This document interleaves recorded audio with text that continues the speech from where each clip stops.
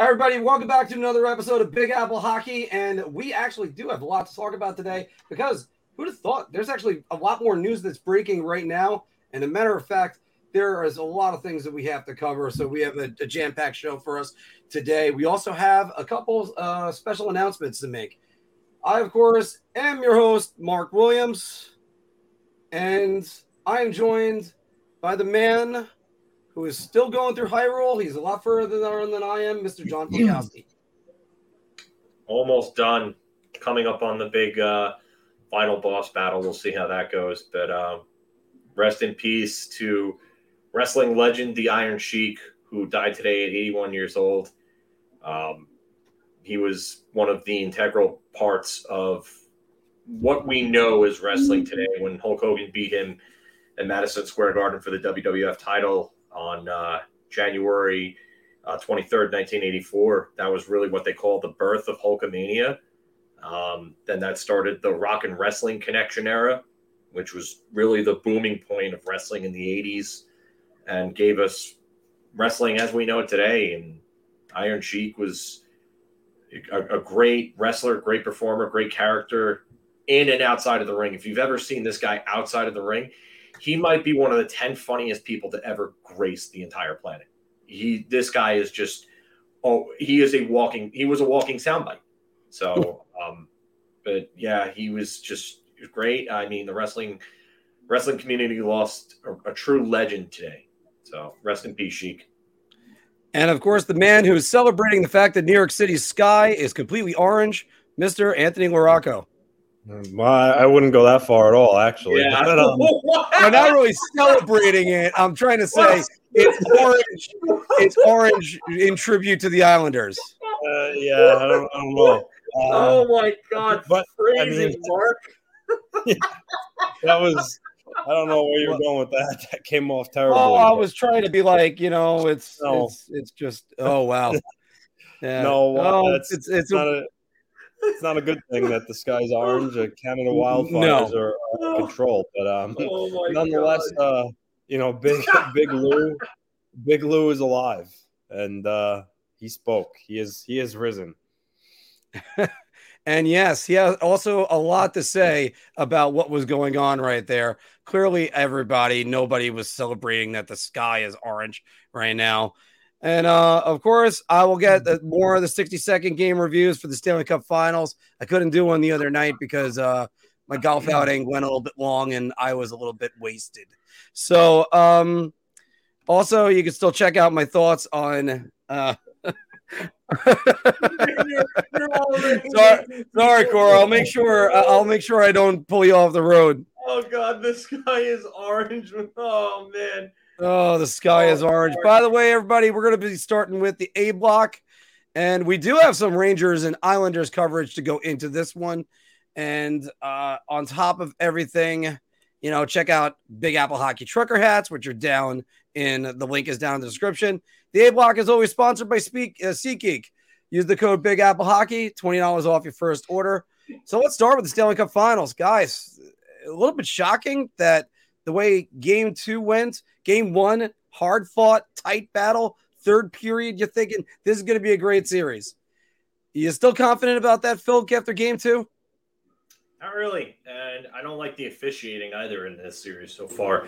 It's been kind of one-sided, and this is the last place you want to see something like this in the Stanley Cup Finals, and just the Rangers ended up on the bad end of it in 2014, and we all know how that went. And it seemed like what was Matt Tkachuk getting 10 minutes for there? Really, why did Matt Tkachuk get 10 minutes for what? And then Jack Eichel falls into a hit that's being thrown, clean hit, perfectly clean hit. I mean, I don't know what to say anymore with this. There's got to be some accountability to these referees, and I don't know who they're answering to anymore, because it seems like they don't answer to anybody. They just do whatever the hell they want, call whatever the hell they want, and it just goes down, and that's the way it is. Deal with it, but something's got to happen. Something's got to change, and these games have just been. I mean, Game 1 was good, but Game 2 was a joke. I think I turned it off after a while. I got I got so bored of just watching that. It wasn't a fun game to watch. This hasn't been a real great Stanley Cup Finals so far. I'm going to be honest with you. And honestly, I don't think Florida has much of a chance. I mean, Aiden Hill looks like he's barely being tested. And Vegas is just playing great, sound, structured hockey. Florida, I would say that they need to stop taking undisciplined penalties. But some of these penalties that are being called are absolute dog shit. It needs to change. I mean, I would like to see Florida win Game 3 and get back into the series, but I don't know if that's going to happen at this point. Vegas has just overpowered them in these 2 games. Anthony, your thoughts? I mean, it doesn't look good for Florida, but they are going home. Again, they say you're not in trouble until you drop one at home. So Florida does have a chance here to get back in the series. Granted, goes without saying, if they lose Game 3, it's likely over. So they really, really, really need to win Game 3. If they do, it could be a whole new series. So they just got to take it one game at a time. But I mean, overall, Vegas is just they're kind of just suffocating the Panthers and forcing them into errors, and they're not letting the Panthers play their game. And credit to Vegas, it's a team game effort out there right now. It's not just the defense; it's the forwards that are doing this as well, and they're scoring goals. They're just, it's really a perfect storm of stuff going wrong for the Panthers. Not to mention, Bobrovsky, who kind of looked like the Bob of old that won 2 Vezinas back in the day. Once he took over for Alex Lyon, and the first 2 games he hasn't been good really, and that's a huge difference maker. So Bobrovsky getting back to his previous form is really imperative going back to Florida. If he could do that, the Panthers stand a fighting chance. But right now, it's all Vegas, no doubt about it. I just marvel at this, guys. I mean, Florida. Game 2 in their 2 Stanley Cup Finals appearances was versus Colorado. They lost 8-1 in Colorado, and Game 2 they lost 7-2. So obviously, Game 2 is not really their forte in the Stanley Cup Finals. Look, they go home. Maybe there's a big hit or something that changes it. Crowd gets into the game. And they could easily turn this around, like you said before, Anthony. Just win your next 2 games, and then that's it. This was a team that was on such a magic carpet run that we all bought into it because all of us picked Florida to win this series. We figured Bobrovsky was going to keep it going, and that Tkachuk was going to keep it going. Tkachuk scored in Game 2. It was without any celebration because First, the referees weren't sure if it went in the net. Not only did it hit the middle of the net and right back out, but Tkachuk, even knowing the situation, didn't even bother raising his stick. I don't know. He just kind of went right to the bench. Phil, I got to agree with you on that 10-minute penalty. That's a ridiculous penalty to call. I understand that you want to – that maybe, you got to, lay down the law a little bit. But, I mean, it's also stupid for him to do. Why do you got to do it? But – I mean, after all, I was just watching. He gets cross-checked into the net, too. On top of that, there's no call for him. Then Aiden Hill takes a friggin' Ron Hextall, whack at his legs. There's no call on that either. I get it. Kachuk's got a reputation, and sometimes these guys, they like to call to reputations or not call to reputations. But what exactly are you doing to rectify any of this? And how are these guys going to call these games going forward? Because it doesn't seem like there's any consistency, and it seems rather one-sided. Well, Paul Maurice is going to be standing there with the numbers up for the rest of the games. But it might be irrelevant if Florida can't get going. Now, the good thing I have to say about this series is the sleeper guys, I picked Anthony Duclair and Brett Howden. Who'd have thought Brett Howden would have a 2-goal game in Game 2? And I know Ranger fans, yes, he's got more goals than Artemi Panarin in the playoffs. He also played 10 more games, so everybody relax. But it's one of those things where Florida just needs one win if they can get it. Bobrovsky just needs to get he hasn't looked good in this series. The Zach Whitecloud goal and the Shea Theodore goal, neither one was a good shot. 8 goals in 2 games, just too much. And Vegas has chased now Jake Ottinger and Sergei Bobrovsky out of that. Anthony, last thoughts on the Stanley Cup Finals right now. Who wins Game 3? I think I think Florida wins Game 3. I think they make a statement in their building. Their crowd's going to be fired up. It's the first time they've seen Stanley Cup action since 1996. That's a long time. I don't doubt the atmosphere in there is going to be great. Not as probably good as Vegas because Vegas's building is top notch in that regard. But look, the fans are going to be on their side. I think they understand the importance of this game. I think they're going to come out hard.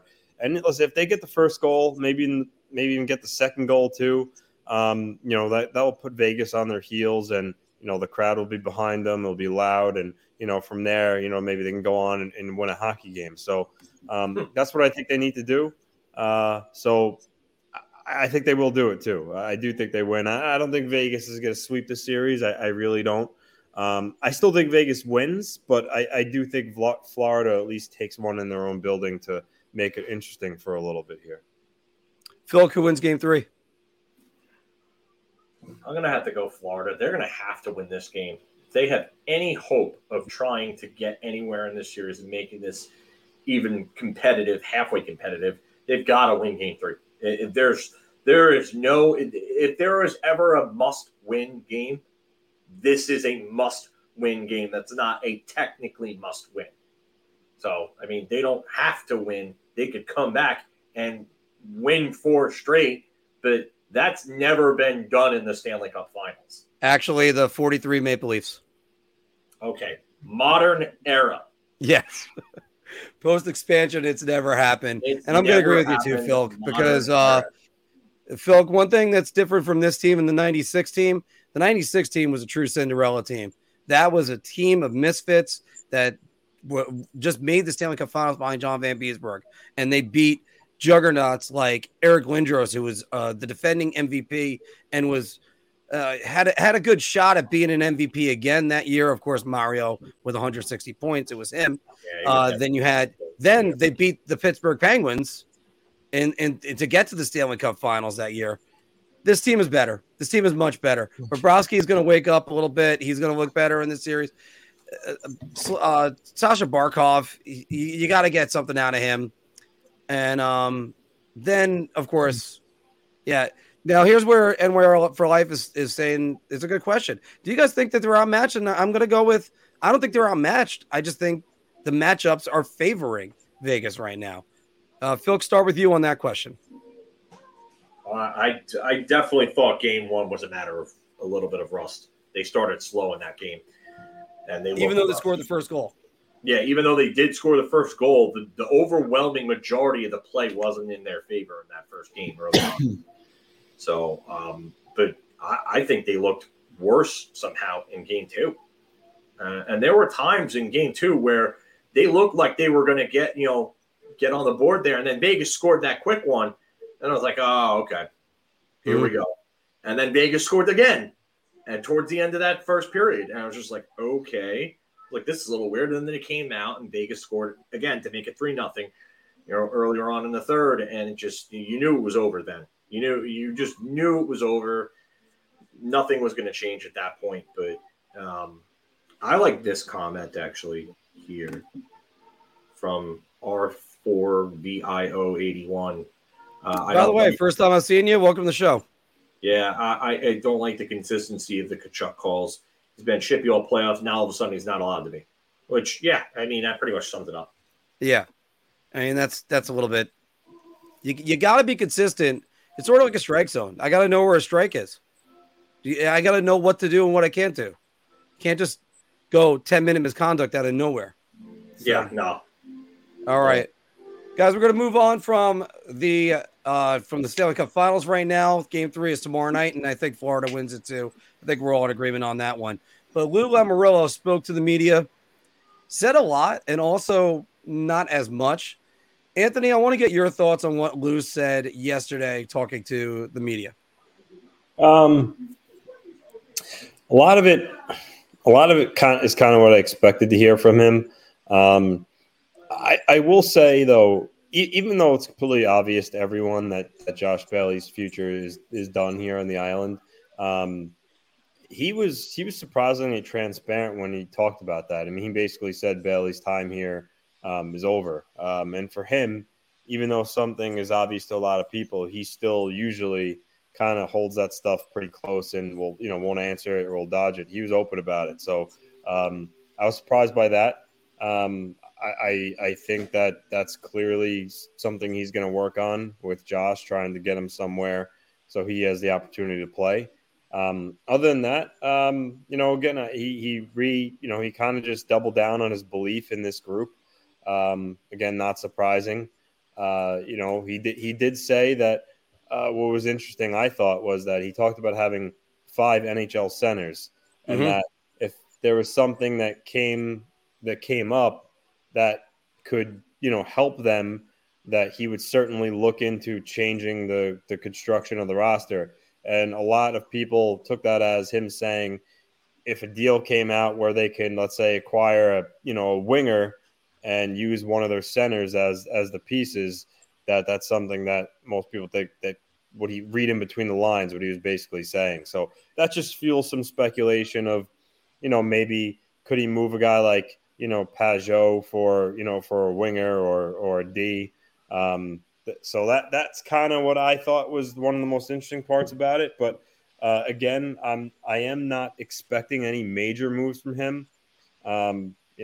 He's a guy that even if he was thinking about doing big things, he wouldn't tell you.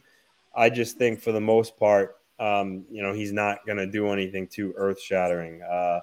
Other than that, he touched on the coaching staff. And while he did acknowledge Lane was coming back, I don't know if you caught it, but he didn't commit to the entire coaching staff coming back. So I thought that was interesting as well. If the power play struggled, I would expect him to maybe switch things up there, bring in new personnel. And then, he just expressed his desire to retain all his UFAs. I mean, that's not really realistic. There's no way that he's bringing back all of them, Engvall, Mayfield, etc. Parise he discussed, which it's more so up to Parise. He wants him back. It's just a matter of if Parise wants to retire or not. So I got to imagine if Parise decides he's not done yet, that will be a formality and he'll be back. But,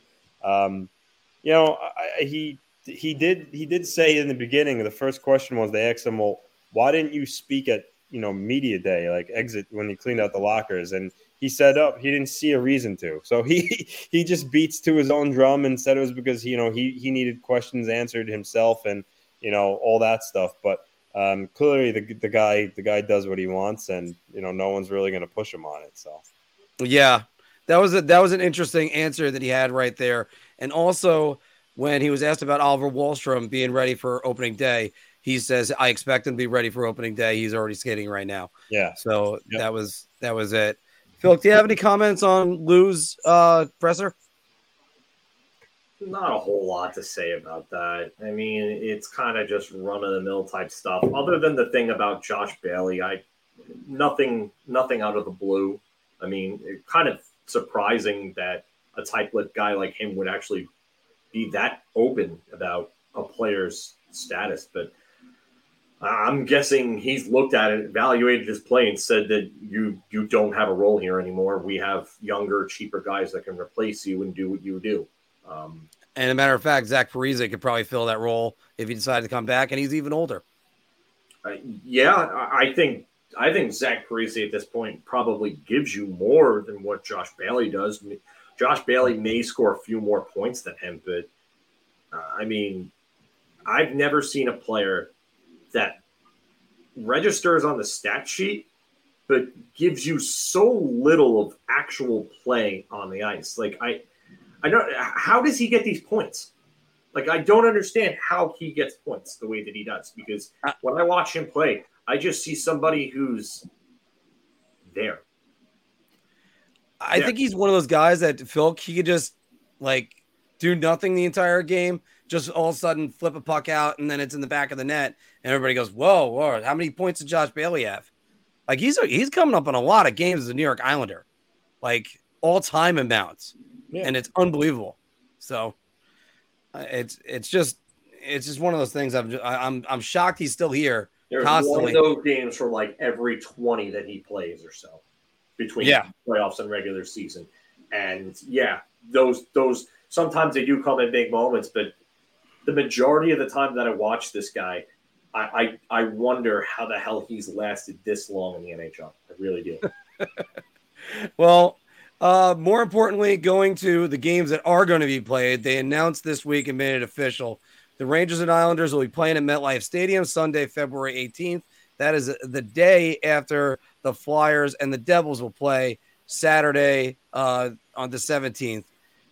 Phil, let me start with you. What are your thoughts on the matchup itself, as well as, I mean, did you want like more of a different cross for it, and are outdoor games still having the buzz that they could have? Yeah, they're going to sell tickets. I mean, I just wish the NHL would do a better job of promoting them, because the ones that we had this past season, it just, where the hell was the promotion on those? Like, I think they waited until like the last minute, and it was so under promoted, so under advertised that barely anyone knew about it. So I think they need to do a much better job in that regard. But yeah, they could sell. I mean, it's a spectacle, still a spectacle. Is it as big as it was, when the Winter Classic first came out and NBC was promoting the hell out of it, and it was the then, I can't say the up and coming because they lost their two biggest players at that point, but the sort of on the rise Sabres, I don't know, and then the Penguins, who actually were really on the rise. Yeah, I mean, that was big back then, especially Ralph Wilson Stadium, the packed house, weather being crazy weather outside, but they need to do a better job, and the matchups need to change. The matchups need to change. We've already done Rangers and Islanders outdoor. Why are they doing this again? Exactly. I mean, Devils Flyers are a bit of a different thing, and I think even Islanders Flyers would have been better. This is one of those moments where I almost said it would have been better if they let the Rangers out of this. Like, have the Rangers play a different Stadium Series game, bring in another team that, say, for instance, hasn't had an outdoor game, paging Florida Panthers right now in the Stanley Cup Finals. But it's one of those things that, like, Anthony, you were at one of the games at Yankee Stadium, right? No, I didn't go to any of them. I didn't go to any of them? All right. I was at the Devils one. Yeah, and I was at the Islanders one. So, and it was very cold that entire night. I mean, it was colder at your game, by the way, Phil. No, it was actually cooler at your game. Oh, really? Okay. I thought it got into the single digits at yours. No. So we were in the teens, and being in the bleachers when the sun hit, it felt like it was probably, I would say, 20, 30 degrees. You guys were at night, and you guys were in the teens, so it felt like you guys were in the single digits. Yeah. If I recall correctly, it was Pouliot and Carcillo for the Rangers. I forgot who the Islanders' goal scorer was that night. Brock Nelson. Thank you. Because, I mean, and again, these are hell of a games, but it's just, I almost just don't know where to throw the Rangers in with this. Give me something different. And I'm happy the Islanders have an outdoor game. I'm happy the Devils have an outdoor game, because they're always going to market the Flyers and the Rangers and the Bruins and all the legacy teams. I'm actually kind of happy that they're not doing this next year, where it's going to be Seattle and Vegas going outside. And I forgot the Heritage game also. I think it's Oilers and Flames. I forgot which one it is. I mean, and the Heritage Classic, everybody's like, oh, there's too many outdoor games. No, not in this case. But Anthony, what's your thoughts on the outdoor games? I guess, the league loves the outdoor games. Obviously, there's the Winter Classic, which is the biggest draw. But they do this because there are a lot of fan bases that want an outdoor game. So by including the Stadium Series, it gets more teams in. And for, the Islanders and Rangers, when they did it at Yankee Stadium, it's a much smaller venue. This is MetLife Stadium, which is, you're talking, 60 to 70,000 people. So for the league, it's going to be a bigger draw at the gate. There's going to be more people there. And I guess they felt they wanted to keep it to that. Being that it was in MetLife Stadium, they wanted to keep it to like the tri-state area, and that's why they included the Devils, Rangers, Islanders, and Flyers. And the Devils are really good, relevant again. So it's good that they got one in their home state. The Flyers are going to be dreadful, but the doesn't really matter. The Devils and the Flyers have that rivalry. Yeah, I think this is going to be, it's going to be at least a good experience, no matter how you want to slice it. Just, this is, I don't know. This just, I just don't have that buzz, but you know what? Catch me in a few months when this starts catching up to them.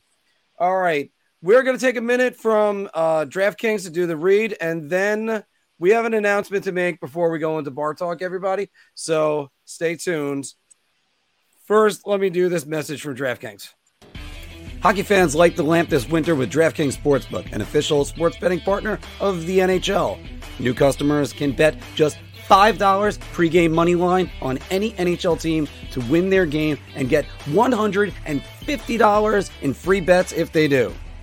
If that wasn't enough excitement, you can turn small bets into bigger payouts with same-game parlays.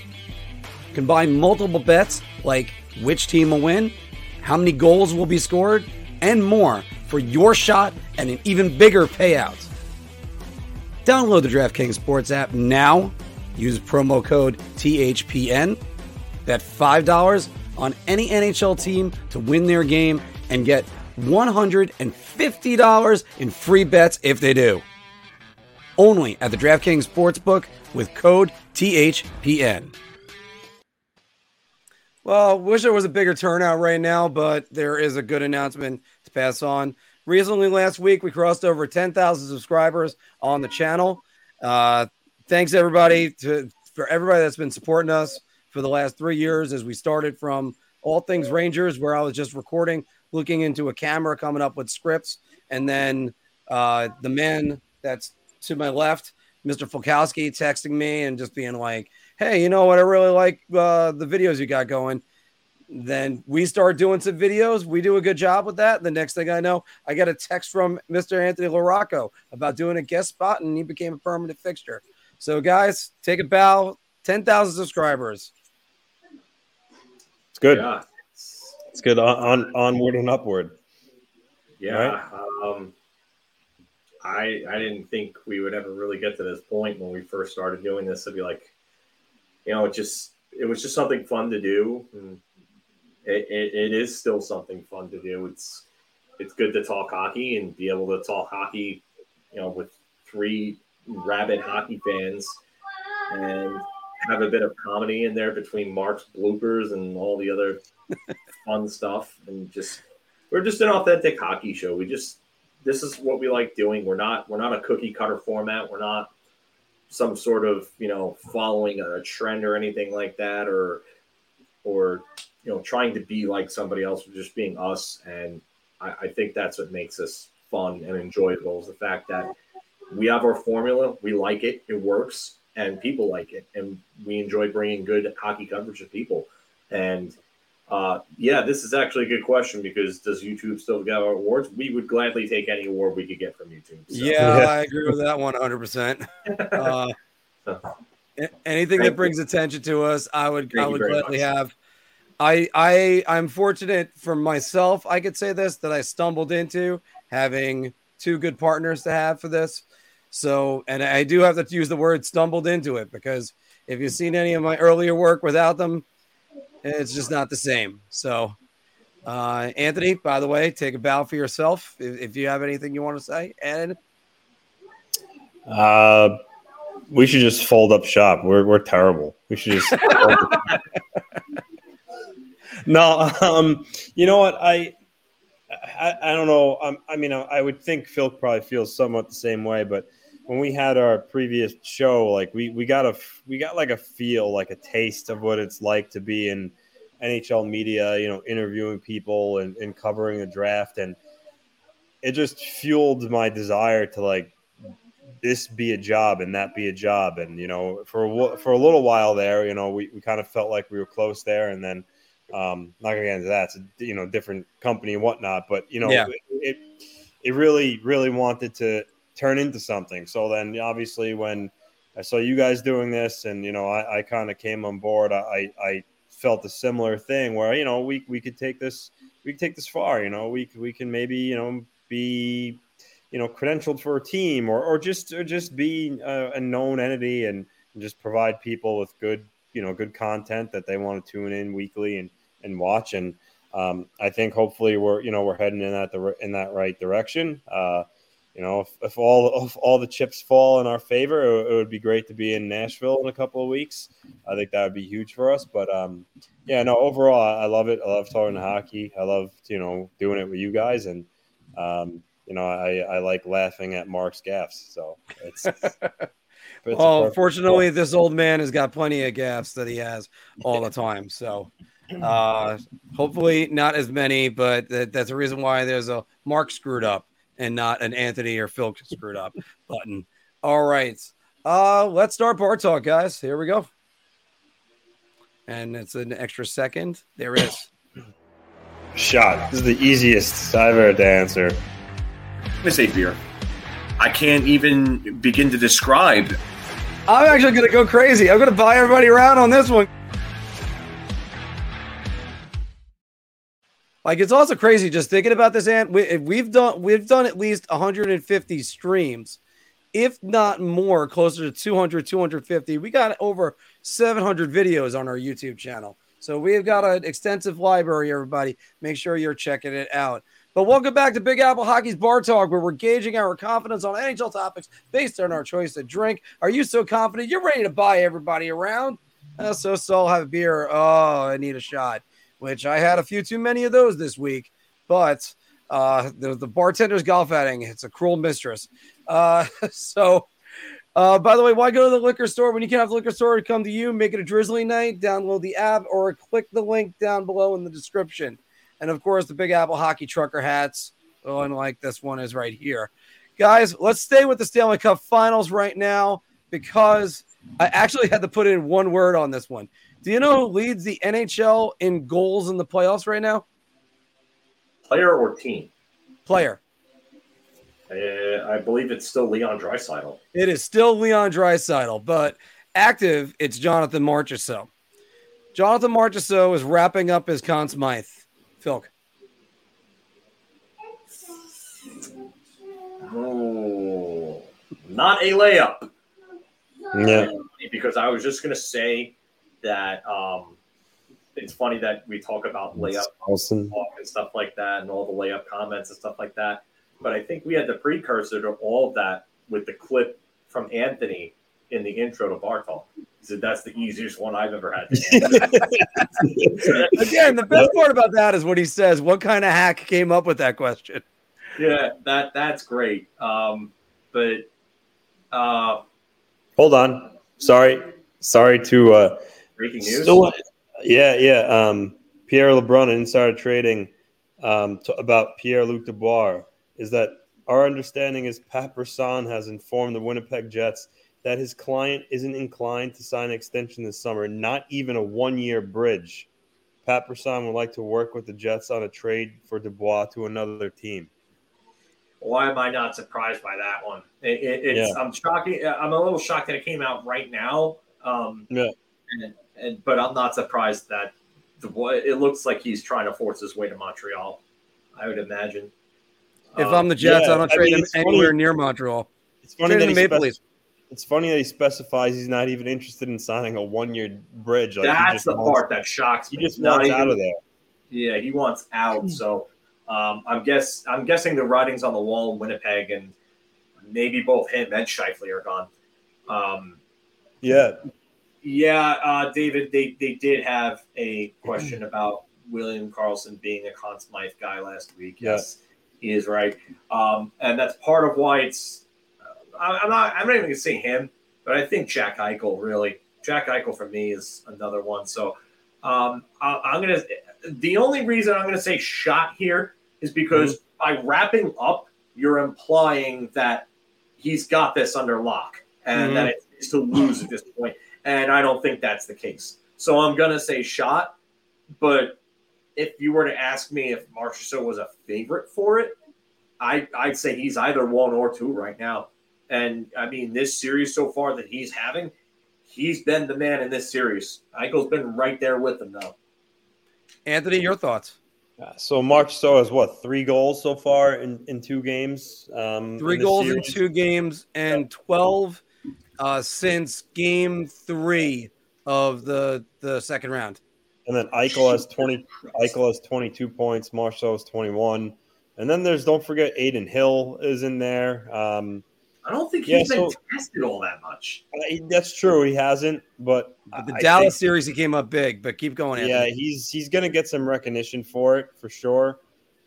But so that alone, I'm going to say shot, just because I think one, like Phil said, the terminology here is wrapping up, and also that Eichel's been really good. Aiden Hill has been in the conversation before. William Karlsson's name has been out there. So, yeah, it's a shot for me. But he very well, man, winning it. I just don't think he has it wrapped up. All right. And you know what? You guys argue with the semantics on this one. I got to agree with you.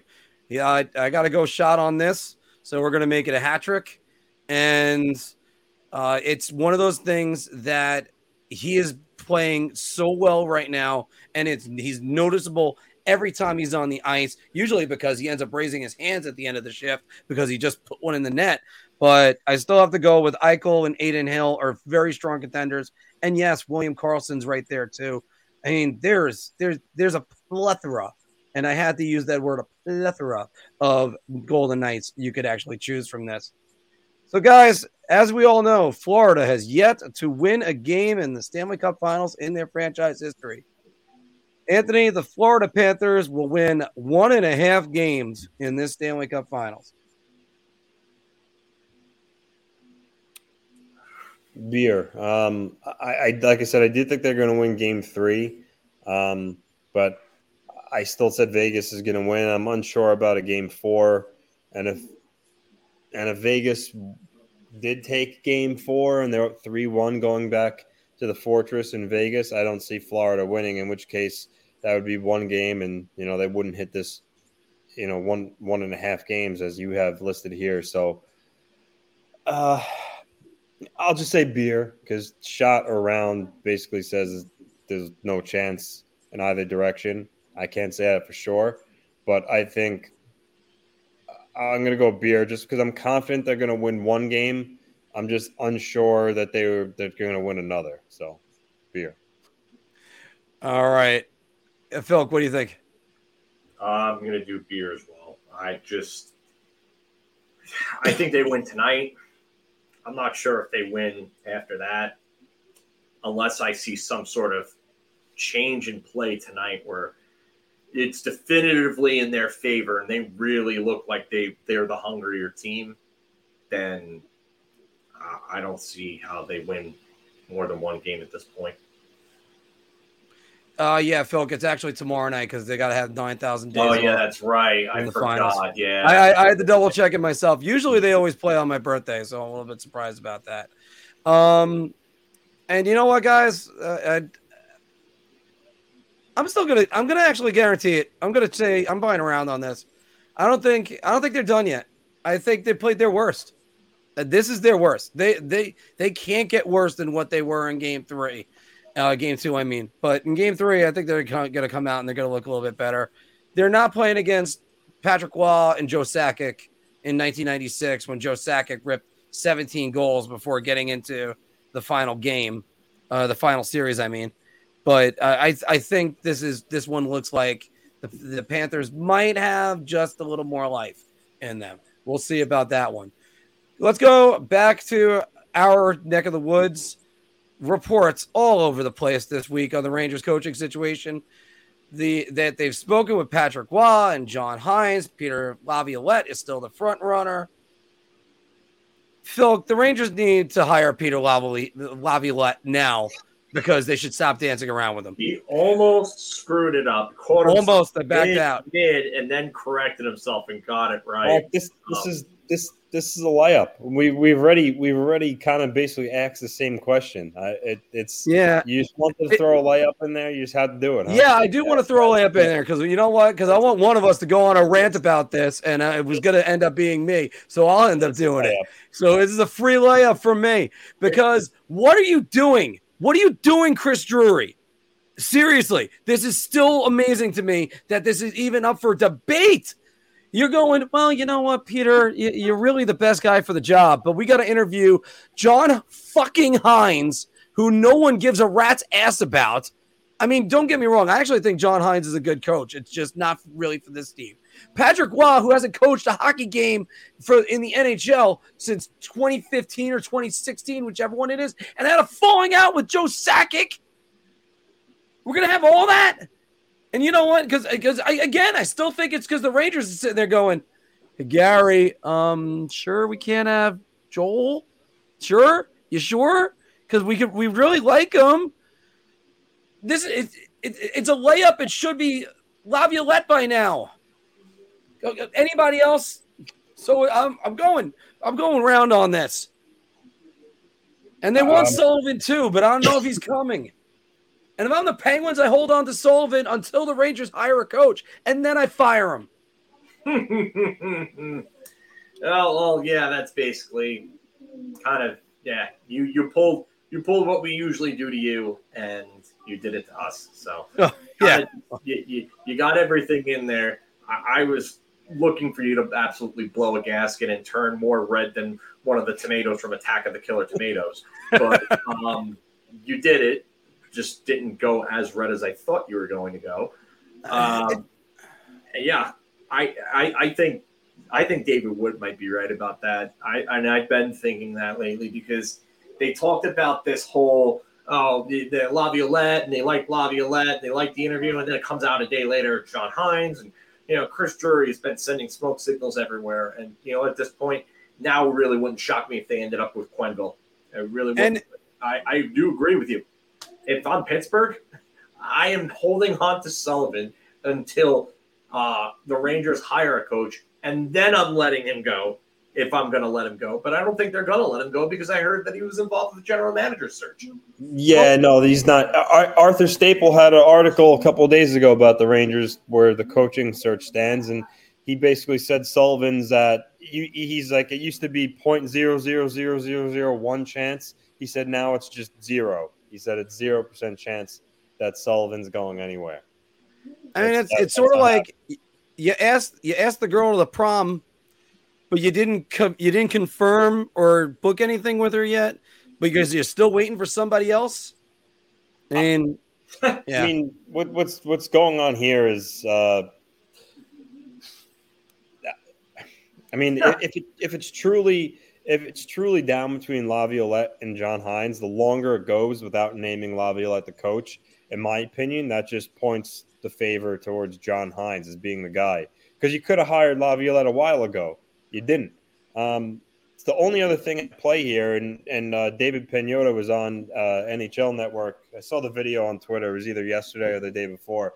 They're talking about the Rangers search. And Mike Rupp asked him about Joel Quenneville, about could the Rangers be waiting for him. And he said that is the other wrinkle. He said, Bowman and Quenneville are having their meeting with Bettman after the Stanley Cup Finals is over. So, I mean, the fact that the jury's waited this long to name a coach, right? The finals could be over as early as what?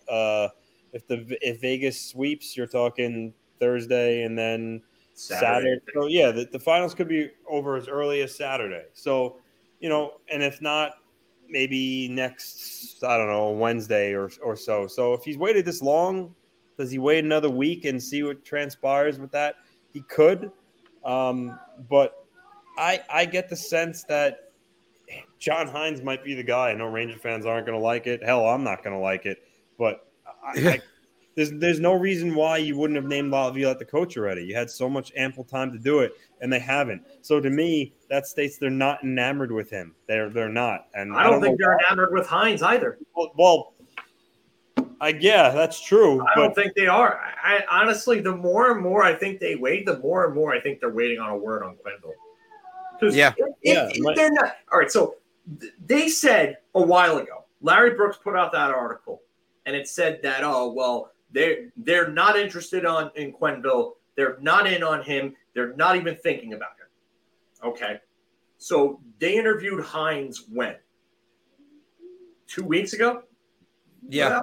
Well, last week, I think. Okay, last week. So if they were really that interested in Hines, he was the guy that they think that they're going to hire. Why haven't they named him then yet? You could apply that same exact logic to Laviolette, that you could to Hines. Same exact logic. Phil, as I tweeted this out yesterday, if you mean to tell me the Rangers' 2 head coaching candidates come down to the winningest American coach of all time that's taken 3 different teams to the Stanley Cup Finals, or John Hines, that's all I need to say. You know what? If this team was in a position where they were either retooling, rebuilding, or they were just trying to get to being a real legitimate playoff team, I wouldn't even be that mad at Hines. I wouldn't love it. But he'd be perfect. I wouldn't hate it either. But for a team that's trying to win the Stanley Cup, to hire a guy who's never gotten out of the second round of the playoffs and just hasn't gotten good results for the team, this is some ass backwards line of thought. And that's what also makes me think that they are waiting on Quenville. Because you're not bringing in Patrick Waugh. Patrick Waugh hasn't come. He hasn't coached since 2015, 2016.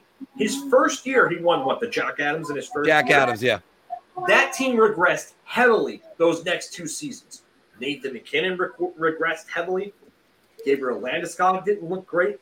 Matt Duchene. Yeah, they lost Paul Stastny. I understand. Paul Stastny was a real good 60, 70 two-way player at the time. Still a very effective top 6 player. I get it. Big loss. Yes. But Ryan O'Reilly regressed. He was an established player. Matt Duchene regressed. He was an established player.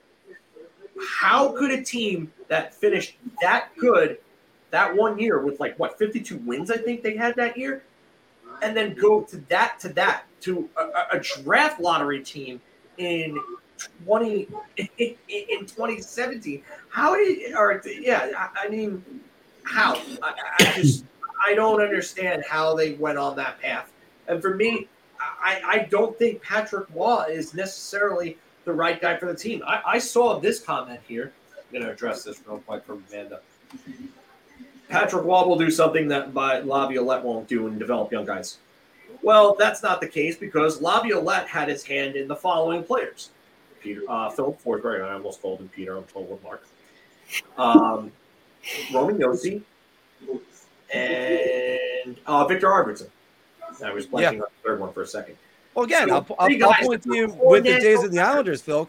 Sean Bates, Adrian Aucoin, Kenny Janssen had his best seasons under Laviolette. There's a lot of those guys. I mean, listen, I get why people are tired of the retreads and the whole, let's get rid of the old boys' room mentality. You know what? Push your agendas elsewhere, please, because the problem is not just retreads. The problem has something to do with the players. The players, this leadership group, it's soft. It's soft and it's questioned and it needs to be addressed. And the fact that you can't do that with the current state of the team and the contracts that were handed out by the previous general manager, and this one too, you need a guy like Laviolette to come in and be able to handle those guys. So even if Laviolette's adding her in 2 years, okay. So let's just say you bring in a new face. You would have brought in Carberry or Jay Leach or Chris Knobloch. Okay. They don't win in the period that they have left with Igor's contract. Let's just say they never win. And they're okay. This is a good question here. How do you fix soft players? You get rid of them. And you can't do that with this team right now. So, or sometimes just you get the right coach that just gets through to them. Yeah. And then that's it. Remember how soft Mike Modano was viewed as around the league?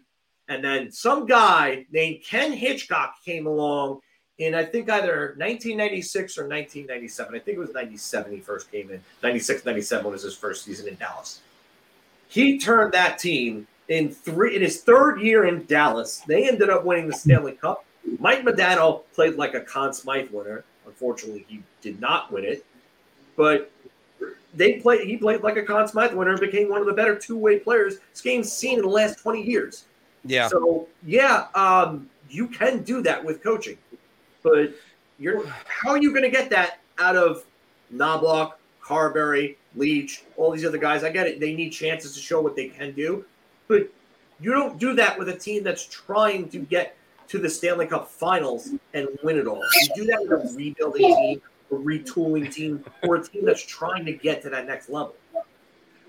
Well, fortunately, we're gonna move on from there because after just also to say this one more time, Bruce Cassidy is with his second different team in 4 years in the Stanley Cup Finals.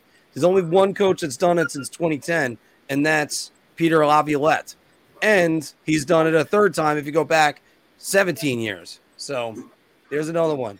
Let's go to a general manager that's got to speak to the media today, and that was Lou Lamoriello addressing Matt Barzal's position. Anthony, you alluded to it in the A block about how Lou was talking about having 4 or 5 natural centers, and he could see Barzal being a little bit more comfortable as a center. But they put him on the wing with Bo Horvat. Matt Barzal will play 65% of his games next season on the wing. I mean, it really depends on what Lou does with the roster. You know, if he moves the center out for a wing, then maybe not. But I think as of right now, the plan is to start Barzal and Horvat together. They had some really great chemistry when Horvat came, and then Horvat got hurt, and then everything kind of was lost after that. So I think they're gonna be stapled to each other in training camp, have them, continue to, rework that chemistry, get comfortable over a full camp. And I think that's where he's going to be to start the season. So I'm inclined to say round here.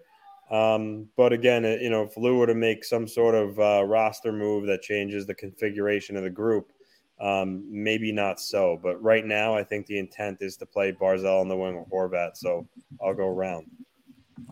Philip, what do you think?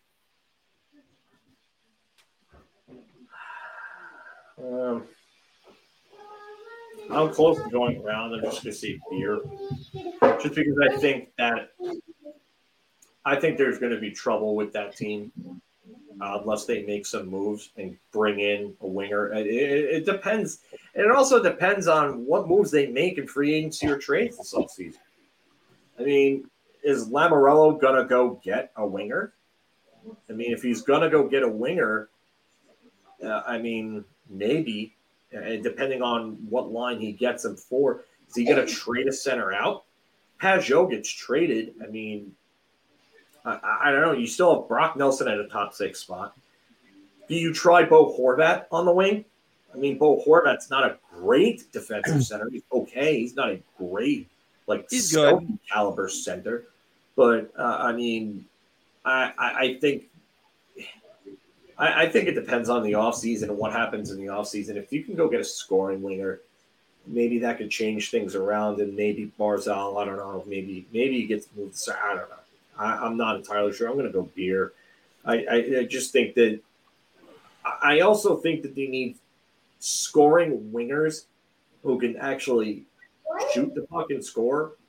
Horvat seems to be one of the only guys that really can score. And then Nelson, their two best goal scorers maybe right now are probably centers in Nelson and Horvat. So I think they need a winger who can snipe, and that's not Barzal's game at all. Yeah, that's why I'm going to stick with beer at this, because I like everything about what Matt Barzal brings to the Islanders as a winger. He brings them speed. He brings them some play off the wall. He could do a lot of things. Shooting isn't exactly his best thing, though. If you would have told me that it's somebody that'll shoot the puck just regardless of almost whatever situation it is, if you told me he's going to have 200 shots, sorry, Phil, what do you got? All right, so further update on Anthony's update before from Insider Trading. LeBron also said that Alex DeBrincat, speaking of shooters, had his camp led by agent Jeff Jackson submit the list of preferred destinations of teams that his client would be interested in joining. So DeBrincat trade talks are heating up. Yeah. He doesn't even have You know any what? trade. He doesn't have trade protection, so the Senators are going to basically let him pick where he goes regardless. That seems interesting. I think it's going to be. I think they will to a point, and then I think if they're not getting the deals that they're looking for, then they'll pull the plug on those deals and trade them somewhere else. Because I also wonder how many of those teams that they're giving, like what the amount of teams are that they're giving that list for. But he's going to be sought after. He's going to be. I mean, I know he had a down year. 27 goals, which for a lot of guys that's a really good season. But he's still going to return a decent amount, despite maybe some lower goal scoring totals from last season. I also think the Senators are trying to become a playoff team again. I think a lot of their rebuild is pretty much over per se. So if they trade DeBrincat, I wonder if they're going to want NHL ready players in return rather than a picks and prospects. Or maybe they're just looking to clear the cap because they know that they're not going to be able to sign him, and they've accepted the fact that they might have to take a couple steps back. Because think of this: Stutzler's 21? Yeah. Stutzler's 21. Sanderson, I think, is 20 or 21 as well. You've got. I mean, Kachuk is young. He's still 23, I think. He's got to be Josh Norris, Drake Batherson. These are all. Shane Pinto is another guy on that list. Shane Pinto, they're all. I mean, they've got young guys out the wazoo that are just hitting their peak years. So they could afford to let DeBrincat go and still kind of just bring in young guys and still kind of just keep the same trajectory that they're on. I don't think it'll hurt them that much. Yeah. Well, moving on to a trade that happened yesterday in the NHL, a 3-team trade, which involved the Blue Jackets getting Ivan Provorov in a 3-team trade with the Flyers and the Kings. By the way, guys, remember like 5 years ago when it was, look at all the young defensemen that they got stocked up in Philadelphia, Provorov, Gostisbehere, Moran, and all these guys. And now, look at them now. Anyway, the Blue Jackets defense still needs work even after adding Provorov. Phil. Get the GIF out. Get it out. Get the layup. Yeah. All right. We got to get like some sort of NBA Jam clip at this point. Boom, shakalaka. Yeah.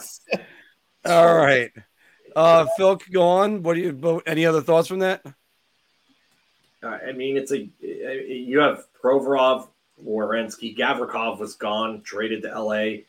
I mean, I know that they like David Jiricek, and he played really well in the World Juniors. I think that they need other pieces. Also, another young team, but again, they do need pieces. They do need work, and it's going to come with time. Anthony? Yeah, it's around. Werenski will be back, which is great news for the Blue Jackets. So him and Provorov are obviously two very good defensemen. Phil mentioned Jiricek. He's going to be coming up. But after that, I mean, you got Boquist, Bayreuther. I mean, you got Peak. So you got some guys that are just kind of So they're still thin on defense, even after the addition of Provorov.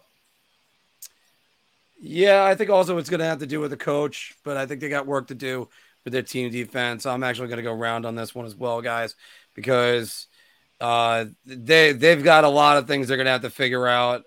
I mean, Jake Bean, is the jury still out on him, or is it we can now officially say that he's not really? I think we're at the point where we know what we have with Jake Bean. If he plays, I mean, maybe he can move the puck a little bit on your third pairing, but he's not a guy that's going to provide much offense. Mm-hmm.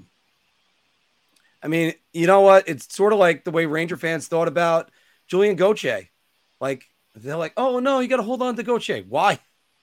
Haven't you seen enough from this guy? This guy isn't going to do anything. Yeah. On a side note, guys, what do you guys think about Provorov in Columbus? Is a change of scenery? Although we're going to be talking about another Flyer in a moment on that as well. But is a change of scenery going to be good for him? Yeah, I think so. I mean, can't hurt, right? I mean, he was a good defenseman on a real bad team. Then he had some of that publicity with the Pride jersey, and I know he had some eyes on him and whatnot. But he's not playing on a Tortorella anymore. I know sometimes he could be a hard guy to play for. I think he'll be good in Columbus. I do. And the Blue Jackets, listen, they were a hard team last season. They got some good pieces, but they're still going to struggle. But adding guys like Provorov help you reach your goal faster. So good on them for identifying the need and going out and getting them. Phil, what do you think? I'm just surprised that Columbus went and made this deal. I'm surprised that they would look to bring in a guy that's got limited term left on his deal. I think he has 2 years left, including this one coming up. And I'm just kind of shocked that I get it, like that he's still young, and they maybe think that their trajectory is sooner than later, especially with bringing in Gaudreau. And I'm guessing that's why they did this. Because when you bring in a guy like Gaudreau, an elite player like him, and you want to start building pieces around and accelerating your rebuild, kind of like what a certain team in Manhattan did with Artemi Panarin. Mm-hmm. But I still think that they're a little further away than what the Rangers were, and they didn't have that elite goaltending piece to come along in that season like Igor did in 2020 and the other pieces that were already in place. So it shocks me a little more. But, yeah, I guess it's a change of scenery is okay for Provorov. But you're going from one bad team to a slightly better team. I guess and now you're going to go from a Barker to another Barker, and two guys that got very, very, well-known reputations for being tough on players. So. Yep. And Mike Babcock might actually resurrect his career.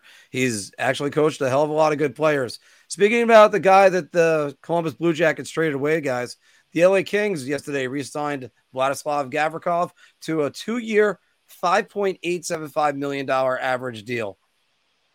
Phil, Kings overpaid for Gavrikov. Again, a layup because that's what happens in free agency. And Gavrikov making almost $6 million as a guy who really isn't an elite shutdown defender. And listen, I'm not trying to bash Vladislav Gavrikov. I think he's actually a good player. And I think any team would be happy to have him on their second pairing, not third pairing. But, we don't have a call option. We'll figure that out eventually. I kind of like doing the comments.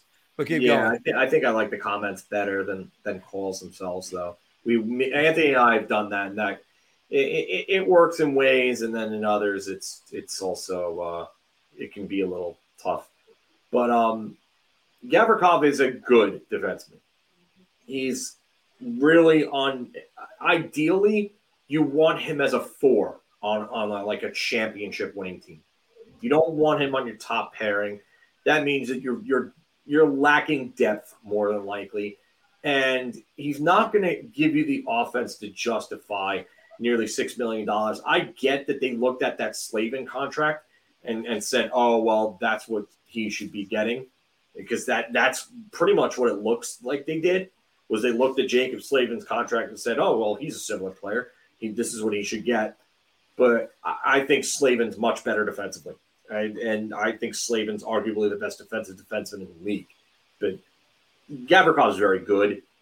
I don't know. It definitely an overpay, definitely a layup. Anthony, what do you think?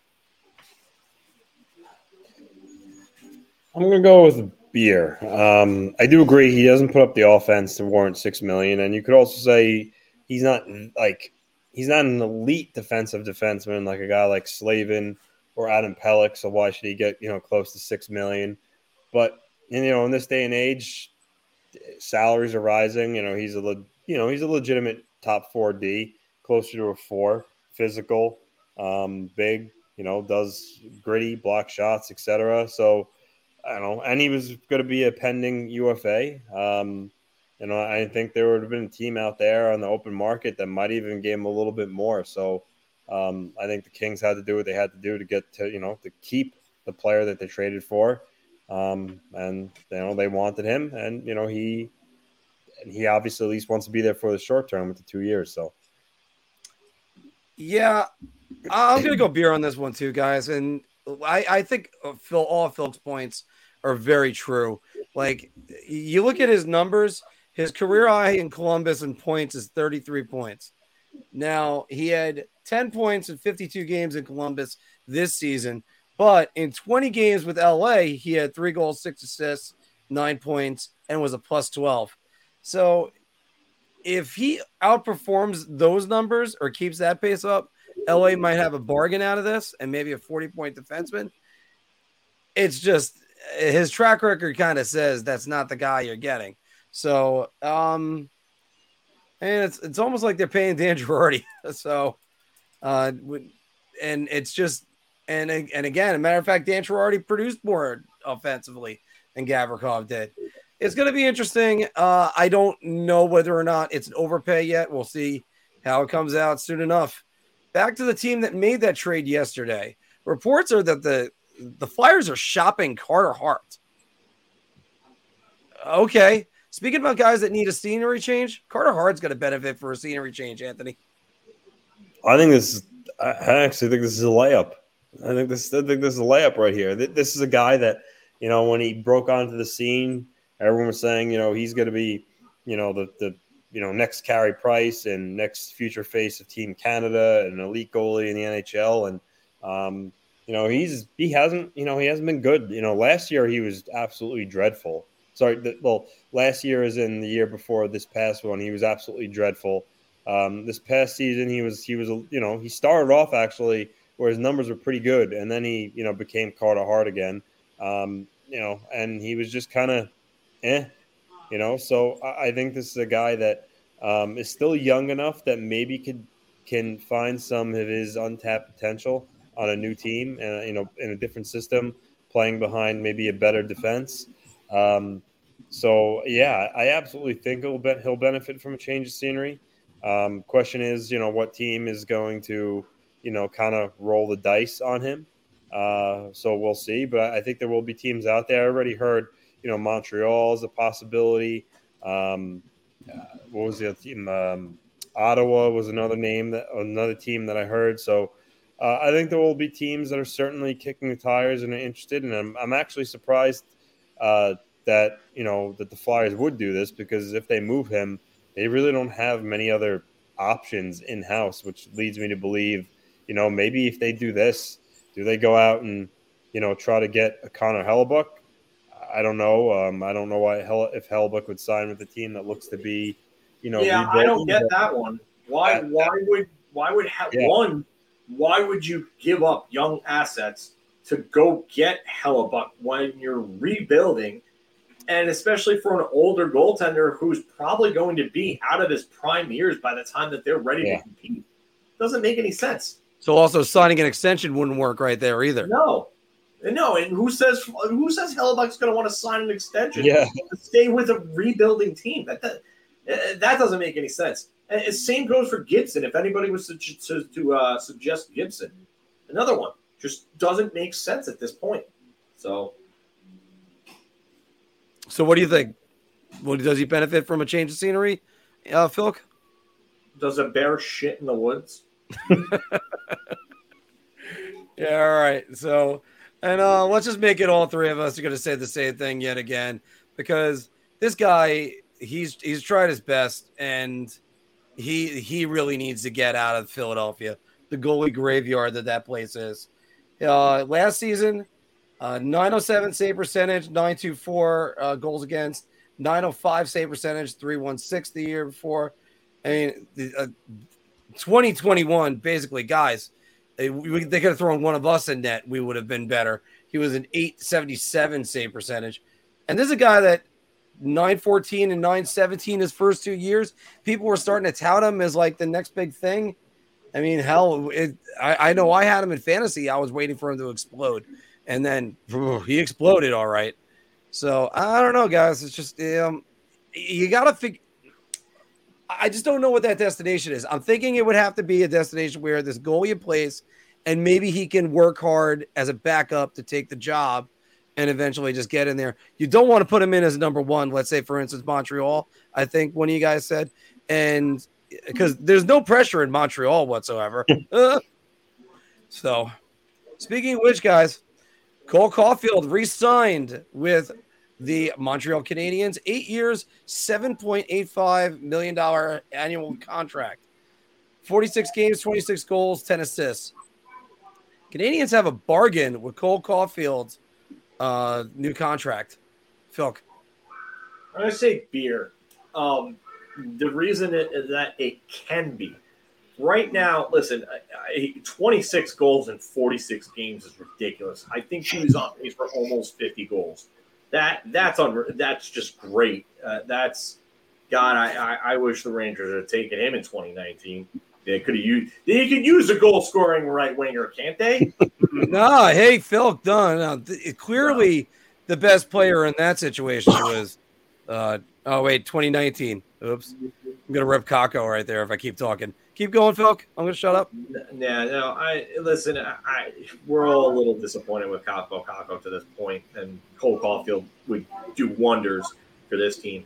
But if he keeps going the way that he's going, and if the key is to stay healthy. He's small, and if he keeps getting hit, he keeps having injuries, he's going to get hurt more. The physical play takes its toll on smaller players. But if he stays healthy, I mean, that kid is going to be one of the best goal scorers in the league for a very long time. And that's 7.85. That's going to look like an absolute steal in a few years if he continues to go this route.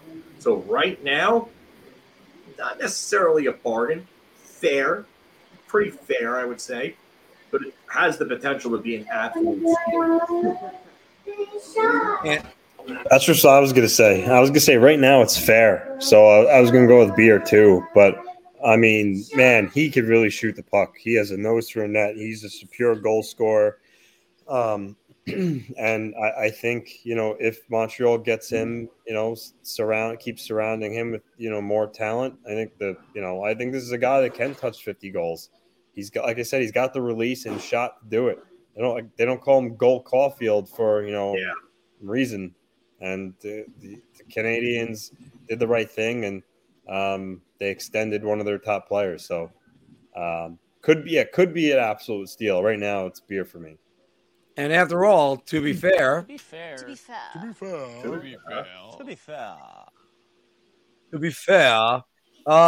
gonna go beer too, guys.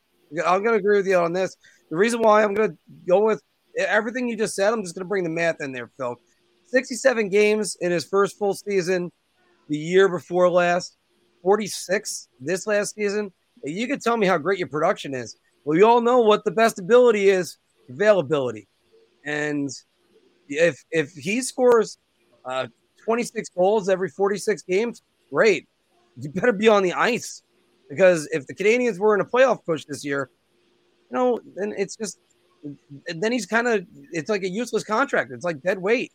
Although you can put him long-term injury reserve and get that off because let's face it, the cap is being circumvented. All right, let's go to San Jose, where Erik Karlsson is going to be rumored a lot in the next 3 weeks that he's going to get moved. And I could see Phil shaking his head, and I'm right there with you, but I got to get the question out. Phil, the Sharks will not trade Erik Karlsson this summer. I was just shaking my head at that contract and the fact that it's going to be very hard to move. So I guess that kind of ties into this. I don't know how they're going to be able to do it. The guy just became the 6th defender in NHL history to break 100 points in a season. And, if they're going to try to sell high and ask for a king's ransom for a guy that's well into his 30s at this point, he's going to be 34, I think. And then he has an extensive injury history and a terrible contract. I don't think he gets moved. The San Jose is not realistic about what they expect to get in return. So I'm gonna say round, just because I don't think that there's a chance that he gets dealt, because I think that they're going to ask for the star and they're not going to get what they're looking for, and that's going to be it. What's going on over there, Anthony? Yeah. Daughter's watching Little Mermaid. Oh, that's cute. All right. I'm gonna say beer. I know they talked about it around the deadline. I said to myself, there's no way they can make a move like this right now. It's a summer deal, but even now in the summer, it's complex. You know, a team's gonna want the Sharks to retain a decent amount on that salary, which is gonna be tough. And there's, even if you do retain some salary, it's still, maybe what?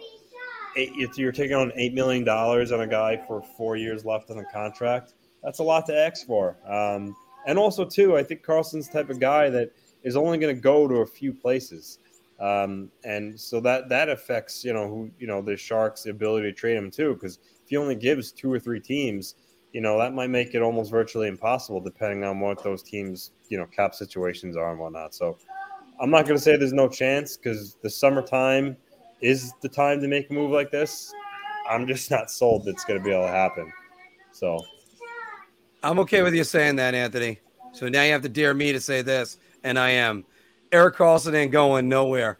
I'm gonna just buy a beer on that one. Let's see. Mike Greer has an Allen Houston situation on his hands. Yes, he does. Yeah, John Radigan, that's a great reference. I loved Allen Houston as a Knicks fan growing up, and yeah, that definitely feel that one, because Allen Houston became an albatross with all the injuries. Yeah, and look, and the funny part is that Karlsson became the first defenseman to score 100 points in a season, and no one on his team scored 80. And he's the first defenseman to score 100 points and lead his team in scoring. There's no way you can move him. If I'm the opposing GM, I whittle this down to the Patrick Kane trade and be like, you realize how many hoops I got to jump through? This is why I talk about when a guy's got a full no move clause and an $11.5 million salary. It's actually 2 no trade clauses. Good luck trying to get both of those to work. Seriously. I mean, you better have better shot of having lightning come right out of your butt. And Blackhawks re-sign Anthony Ciu, 2 years, $4.25 million AAV. It's June 7th. I'm surprised all these things are happening right now. Yeah. I had one more, guys. I'll bump it to next week. We'll take a couple. Mark doesn't have anything to add on that, because he has a hard time pronouncing his name. So he just moved along. That's wait, where's the 20? He actually had 20 goals, 20 assists, 40 points on a dreadful team. So I know someone's got to score, but he had a good year. So Chicago needs all the help they can get reaching the cap floor too. So why not bring him back? And who knows? Maybe he gets a shot playing next to Connor Bedard. So that's a good situation for him. Geez, yeah. I did have one more for you guys. I gotta get. Anthony Ciu's got wheels. He could really fly. So he could gel well with a guy like Connor Bedard. He couldn't play with Connor McDavid. So Athanasiou couldn't gel with McDavid, and Bedard is more of a shooter. Athanasiou is not really much of a playmaker. I get what you're talking about, like why you would think that, because of the talent and then just Athanasiou's speed being a compliment. But again, I just don't think that's it's practical. And not only that, but Bedard's really not known for his speed. He's fast, but he is not David fast. And that's really, you're looking at skill, hands, hockey sense, and scoring ability. That shot is just unreal, man. He's got like an elite NHL level shot already. Yeah. Yep. He's got all the tools, Phil. I don't think he's ever going to put it all together. Who?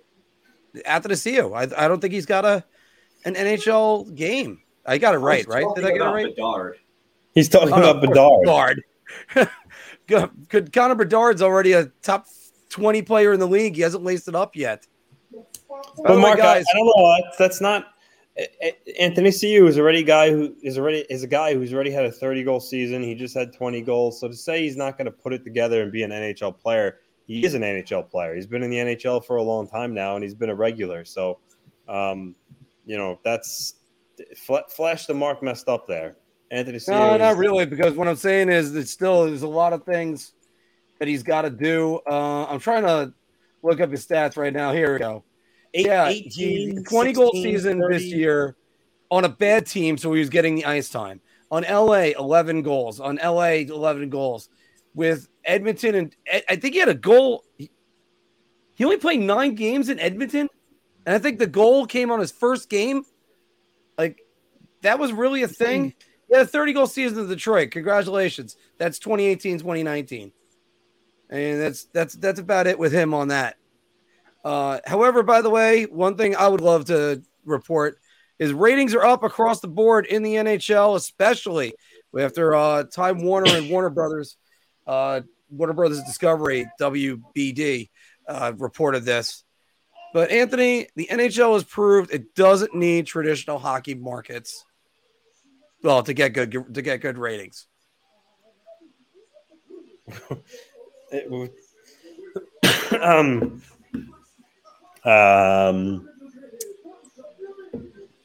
Shot. Okay. Shot. I mean, I understand that it's right now it's 2 untraditional hockey markets playing in it, but for the most part, though, having a Canadian team or an original 6 or just a maybe a little bit of a bigger market team usually equals higher ratings. But it's good that Florida and Vegas is having more eyes on it than usual. I think part of that is TNT's coverage has been really good for sure. But overall, no, I think typically this goes against what majority of the time usually happens. Phil, what do you think? I'm gonna say beer. I don't. I wouldn't say this, but I mean, it's good to see that they're getting ratings despite 2 non-traditional markets in the finals. Maybe it's somewhat of a testament to better advertising.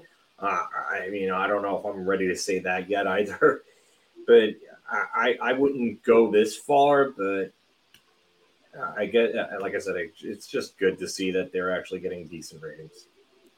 TNT has done a fantastic job. I'll say that. ESPN, they're getting higher ratings, but ESPN, by the way, we've talked about this all the time. They got a long ways to go in their presentation of the game and the amount of respect that they've had for the game. But TNT, fantastic. It's easier for people to find. What's remarkable about this to me, guys, is that in the second round, you still had an original 6 team plus the league's most dynamic player. In the conference finals, you then had none of that. You had Carolina, not exactly traditional. Florida, not the right Florida franchise as far as they go, because Tampa Bay always has gotten good ratings. Then you had Vegas and Dallas. And what they've done is they've succeeded. They've done everything that you could ever hope for and more. I mean, and even if you go to the second round, there were no Rangers, there was no Bruins. I mean, they had the Maple Leafs for 5 games. That was about it. And then McDavid, like I said before. But I mean, this is, if the league can keep growing like this, by all means, that's great. Batman would love this. I do have to say this. I think you need a story. And the Florida Panthers became a story. After they beat the Bruins, and then after they rolled the Maple Leafs, they then became a story, and then it was capped off with a 4 overtime game. Everybody talked about that. That's what helps when you have a non-traditional market, the story. So that's what I just think when it comes to that. All right. All right. Yes. We actually got to work on backgrounds for you, Anthony. Yes. Yeah. That's Ilya Sorokin's behind me. See, I wanted to toy around with that. I haven't been able to toy around with that at all. But yes, Ilya Sorokin, as well as, by the way, Anthony, there was a trade somebody on Twitter suggested, and that was Sorokin and Barzell for Hellebuck and Scheifele. I saw it. Terrible. You'd be insane. No, that's just nuts. Some questions I saw that going, let's go. Let's get some questions. Trade Bailey to Blackhawks. Definitely not throwing Dufour. Bailey's got 1 year left, and his actual salary in dollars is less than his cap hit. His cap hit's $5 million. He's only owed 3.5 in actual cash. The ad to get Bailey is nowhere near as much as Dufour. So you might be able to get the team to take Bailey by just adding a third round pick or a low level prospect at this point. Maybe if it was, 2 years ago where the guy still had 2-3 years left on his deal, yes, but not now. A team like the Blackhawks or Ducks are going to need help getting to the floor. So actually that's a real possibility that Bailey goes to a team like that. My question is for you right there. What's the difference between cap hit and money owed? So cap hit is flat. It's what gets charged to your salary cap. The money owed is the actual dollars that the team still has to pay to the player. Okay, so it's where you get charged, but the cap hit, that's all that. I mean, because most fans will just care about what the cap hit is, but actual organizations will care about how much money is owed. Yeah. Okay. All right. What else we got? Another one. I'm just scrolling up. Another one from Alan. If Cole Caulfield could play at his size, running in the aisles, bring up Ruslan Ishikov. Well, Cole Caulfield was much higher rated of a prospect, of a player. So that's one. Ishikov doesn't have the elite shot that Caulfield has, although he did have a real impressive year in Bridgeport. He does ooze speed and skill, and I think at some point the Isles will give him a look. But this is a guy that, was finally turned pro and came to North America. I still think they want to see his game grow, but I'm not saying he's never going to get a shot, but he's just nowhere near to the caliber of player Caulfield was. So that basically answers your question there.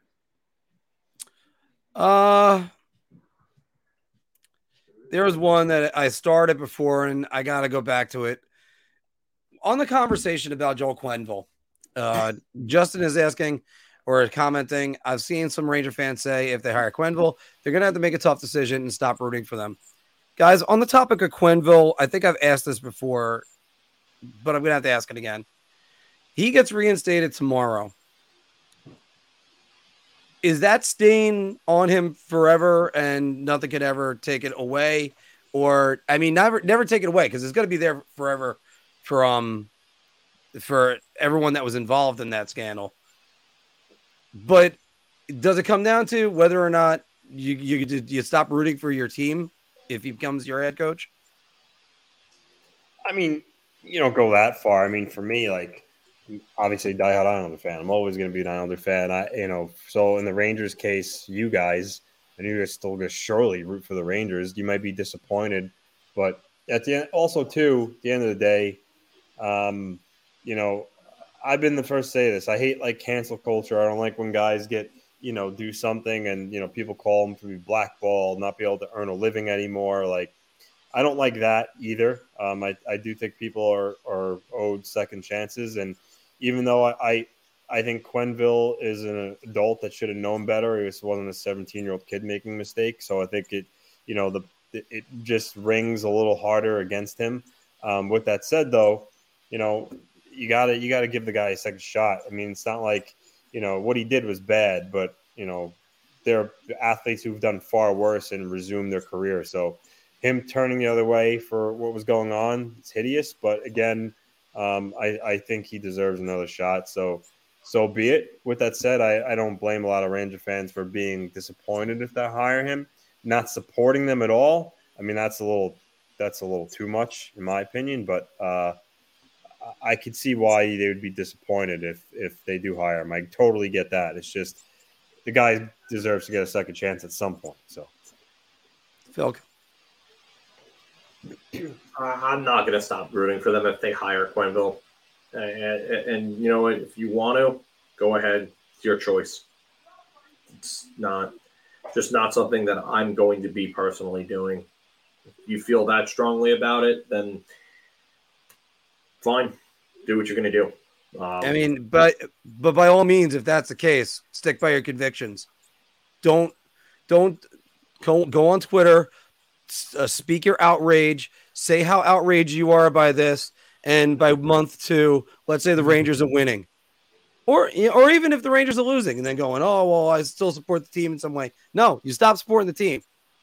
Now you could be upset about this because the other part of it is, what exactly is the precedence for this that says how long this guy should be out or anything? I mean, well, that's again, what these discussions always come down to is how long should this guy have been out for? How long this and that? I mean, however, I don't think a year is enough. Michael Vick ran a dog fighting ring, and he was out for how long? I mean, he ran an entire dog fighting ring, was responsible for the deaths of how many animals in that? Yeah. Well, Greg Hardy was a convicted of domestic violence. Convicted. Yeah, I mean, Greg Hardy, yeah, another one.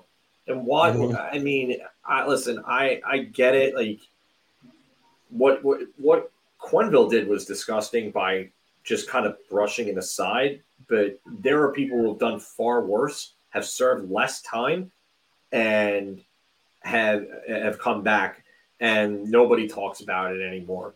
Because it depends on the person, depends on what they did. It just I don't know. I don't like what Quenneville did at all, and I'm not supporting that the Rangers hire him. If they hire him, they hire him. That's it. I have no say in the process. So if they hire him, they hire him. If they don't, they don't. All I care about is seeing my team win.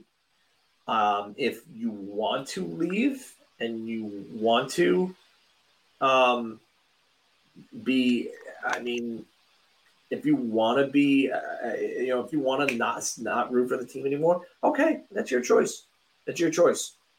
But I mean, at some point, it's gotta, there's got to be some level of, I guess, of a definition, because how long is this guy? If you're saying that people deserve second chances, okay, I do agree with that. If you're saying that, then why? Then how long is it until he gets a second chance, and what determines that length? I feel like there's so much gray area here that you can't really quantify. There's nothing really to quantify anything with. And there's a lot of coaches and there's a lot of players that I'll ask the same thing about. Eventually, though, it gets to the point of, I don't want this guy on my team. I don't care how good some player is. If he's a headache, no, absolutely not. I'll dump him. I don't care. You can't have. Here's the thing, and I've said this before: if the Rangers waited and hired Quenneville, 50 questions in the first press conference, 40 of them are going to be about the Blackhawks. Yeah, exactly. The only thing for the Rangers is it's a distraction.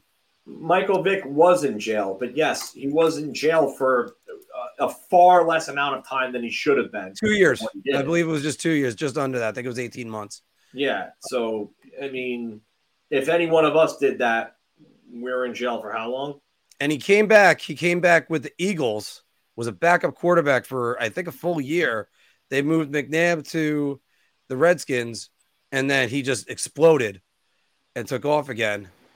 And he was pretty good for a while. Now, let me go with let's go with that question from Wicked. How do you guys think Gavrikov helps or hurts Mayfield's market, Anthony? I don't think much. I mean, Scott Mayfield's not getting $5.8 million. I think there's teams that are certainly gonna, maybe even extend to, 4.5 for him. Now that he's off the market too, I mean, when you're talking just like straight defensive defenseman, I mean, there's Klingberg out there, but he's more offense. There's Dumba out there. I mean, he's probably a little more of a mix, but maybe more so offense. He's much more offensive. Severson, again, he's more offense. So Scott Mayfield is trending right now to is going to be one of the top, defensive defensemen out there, a reliable number 4. So I think there are teams that are going to be knocking on his door on July 1st and offering upwards of $4.5 million. So I don't know if Gavrikov's contract today really affects Mayfield much, but I do think he can get 4.5, and maybe even a little more. Maybe team 4.6, 4.7, but I don't think he's getting a 5. But I do think there are going to be a lot of teams interested in him. There's a name that's going to come up. We're going to probably have to do a segment on him next week. Vince Dunn. He's going to be getting paid very nicely. Evan Bouchard is coming up. There's another one.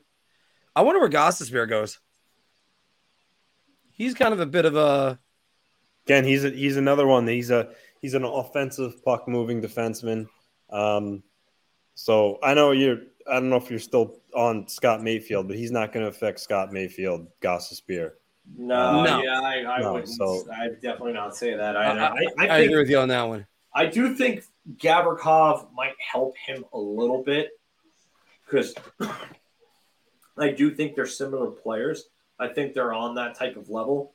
I think Gavrikov might be a little better than Mayfield, I would say, but not by a ton, not by like a wide margin.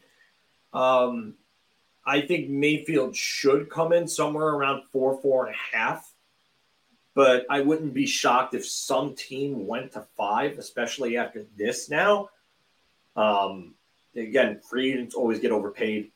So I would say maybe Mayfield could hit 5. I just don't know with going to this one that I had earmarked before. David was saying if the Hellbuck rumors are true, then the Jets are starting over. I think the Jets are tearing it down. No, I really think don't. Go ahead, Ed. No, I was going to say I read that they don't want to tear it down. Like they still want to, they still want to compete. And if they do make some of these trades, they're going to look to do them in hockey trades more or less instead of, picks and prospects. So I know for Jets fans, you see, PLD wants out, Hellebuck may not sign, Scheifele's 1 year. So it's tough. And with those names, wanting out, it's hard not to think maybe we should just rebuild. But I think they would prefer to move them in hockey trades. It might be hard, but I think that's what they prefer. The problem is you need players with term to make hockey trades, and you don't have that here. Unless you find another player that's in the same situation with same amount of term that also wants out from where he is. That's true. I don't see how they do that. And eventually I think that they probably will try to start over if that's the case. So if Hellebuck wants out, you have nothing in net after him. No. Nothing in net. There's nothing in that system that's going to come up and help them and win. So who are they getting in free agency in net? And then not only that, but Dubois wants out. That's a top 6 center. So your center depth is what after that? Scheifele, and then what else? It's not great. Lowry as a 2? No. Yeah. No way. Lowry's a good 3. A great 4, decent 3, but not a 2 at all.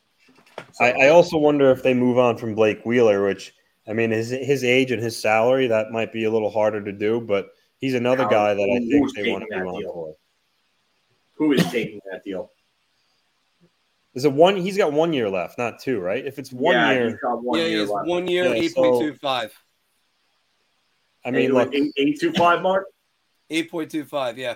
Yeah, 8.25, yeah. So that's really hard at his age, and then with his his production diving the way that it has at his age, I mean, he's going to be 37. And he's got a 5-team trade list. Good luck. Oof. Oh, man, that's bad. That is really bad. That puts Winnipeg in a real corner. Unless he's willing to wait for another team that's not on that list. Yeah. And he might because, I mean, it's 1 year left.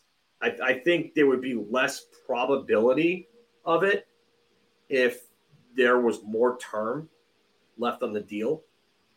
I mean, I don't know. I think that you're going to have a real hard time finding someone for him to begin with, and then you might have to retain a little bit on that deal. So thankfully it's only a year, so it's not long retaining. And so maybe they could still get something decent out of it. But I just – it's an old aging core. Scheifele's aging. Wheeler's aging. I mean, Morrissey is up there in age. I believe he's, 29? But he's probably a guy that him and I would say him and Kyle Connor are two guys that they would not trade. They're like almost like untouchable. Yeah, and he's got a really good deal too going forward. I don't think he's going to continue with the pace that he played this year, where he was nearly a point per game. Yeah, but I mean, if he's still, let's just say he's still like a 60-point, like real solid, good two-way defender. That's still even a steal at 6.25 million. I think he's making, and so 6.25 million. But he also has no movement clause until after the 25 season, 2024-25 season. And then that turns into a 15-team no-trade list. So this is another guy that's not going anywhere for many reasons. I mean, one, he's the captain. Two, say what you want to say about him. You know, he's slowed down, which is true. He's not the best skater. You know, he's one-dimensional in scoring.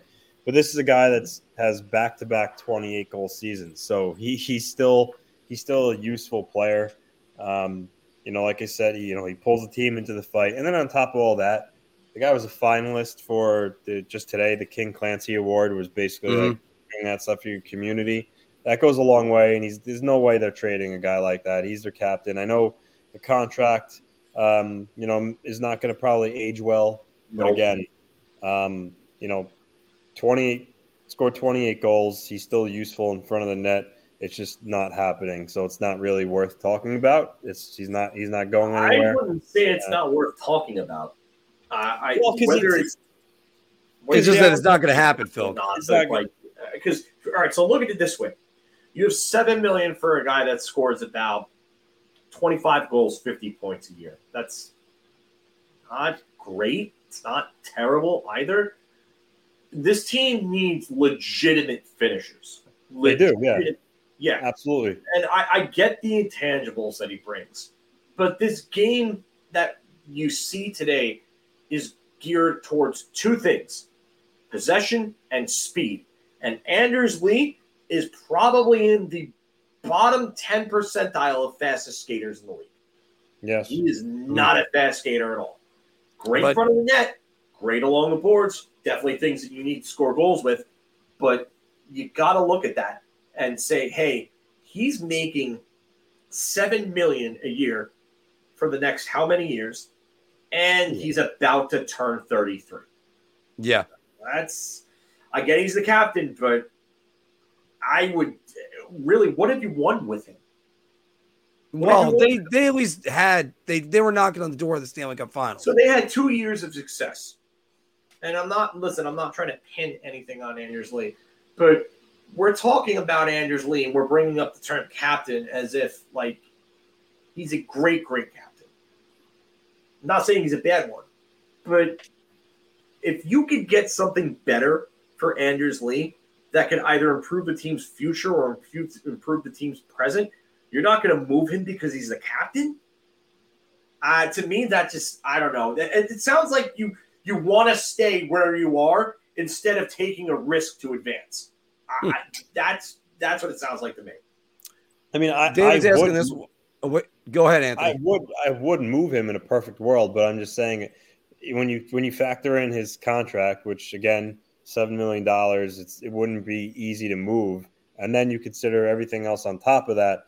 how he is the captain, how he is still scoring nearly 30 goals, it's probably not worth it to give up what you would have to give up to move him. So they're stuck with him at this point.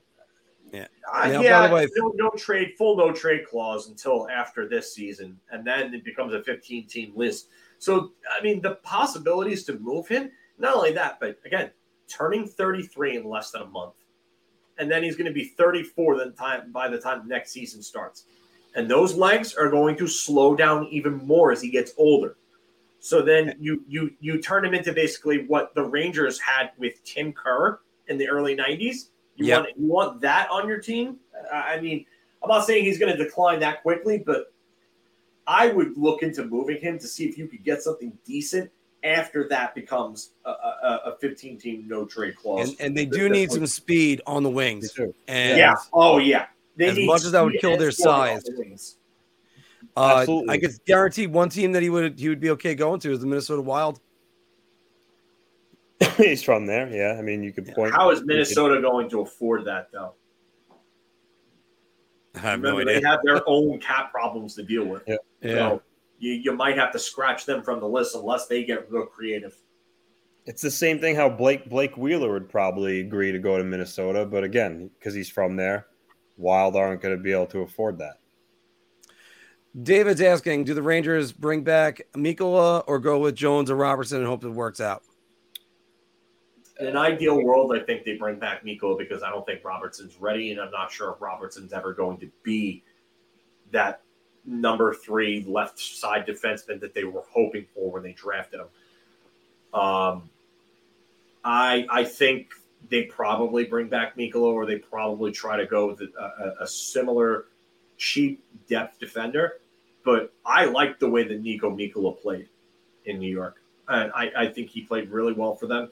I think he skates surprisingly well for a guy his size.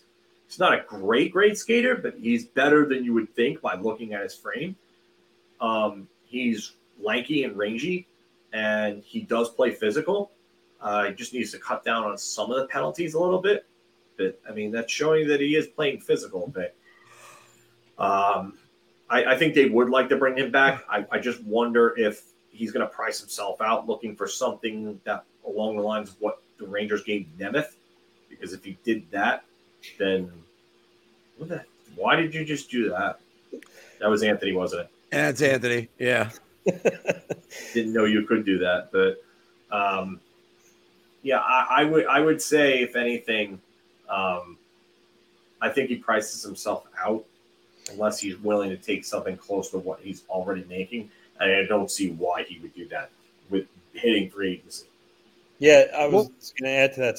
When Staple did his "Who Stays, Who Goes" piece for the Rangers, he had Mikkola in the goner category for the Rangers, saying that they're likely not going to be able to re-sign. So, I mean, who knows? Obviously, you never know what can happen if the Rangers were to make him a little bit of an offer that he felt he couldn't refuse. It's possible, but it seemed that, at least in his opinion, that he's not going to be back. Mike is asking right here. Oddly enough, his name is Michael Sullivan, by the way. Is it possible that the Rangers' next coach could be someone that we haven't mentioned yet? Not at this point, I don't think. Nah, I don't see it. I don't see it. Then again, who had John Hines on the radar? So, I mean, I still can't believe that's happening. I can at least see John Hines just because of the fact that he's got NHL experience. He's a very well-experienced coach. Not that he's got great experience, but he's well-experienced. Somebody that's like not out of the blue, that's like a rookie head coach that's not thought of yet. No, I can't see it. Again, I'm going to go back to what I've said throughout the start of this. I have a hard time seeing Chris Drury trying to sell Jim Dolan on a rookie head coach coming into a pressure cooker and trying to get a team that he wants to win a Stanley Cup Finals within either now or within the next couple of years. So I have a very, very hard time seeing this. Mike, I'm going to disagree with you on this one, which was Patrick Waugh not even being part of the conversation was a problem. He was part of the conversation. It's just that he wasn't the solution. And again, I don't think Patrick Waugh is the answer anyway. Why? See, that's the thing. I don't get why are people so in love with Patrick Waugh because he had one good season. He's a Hall of Famer. He's a Hall of Fame player. I mean, yeah, he had a great rookie year as a rookie head coach. He called lightning in a bottle. But look at the 2 years after that. They were terrible. Phil had a falling out with Joe Sakic.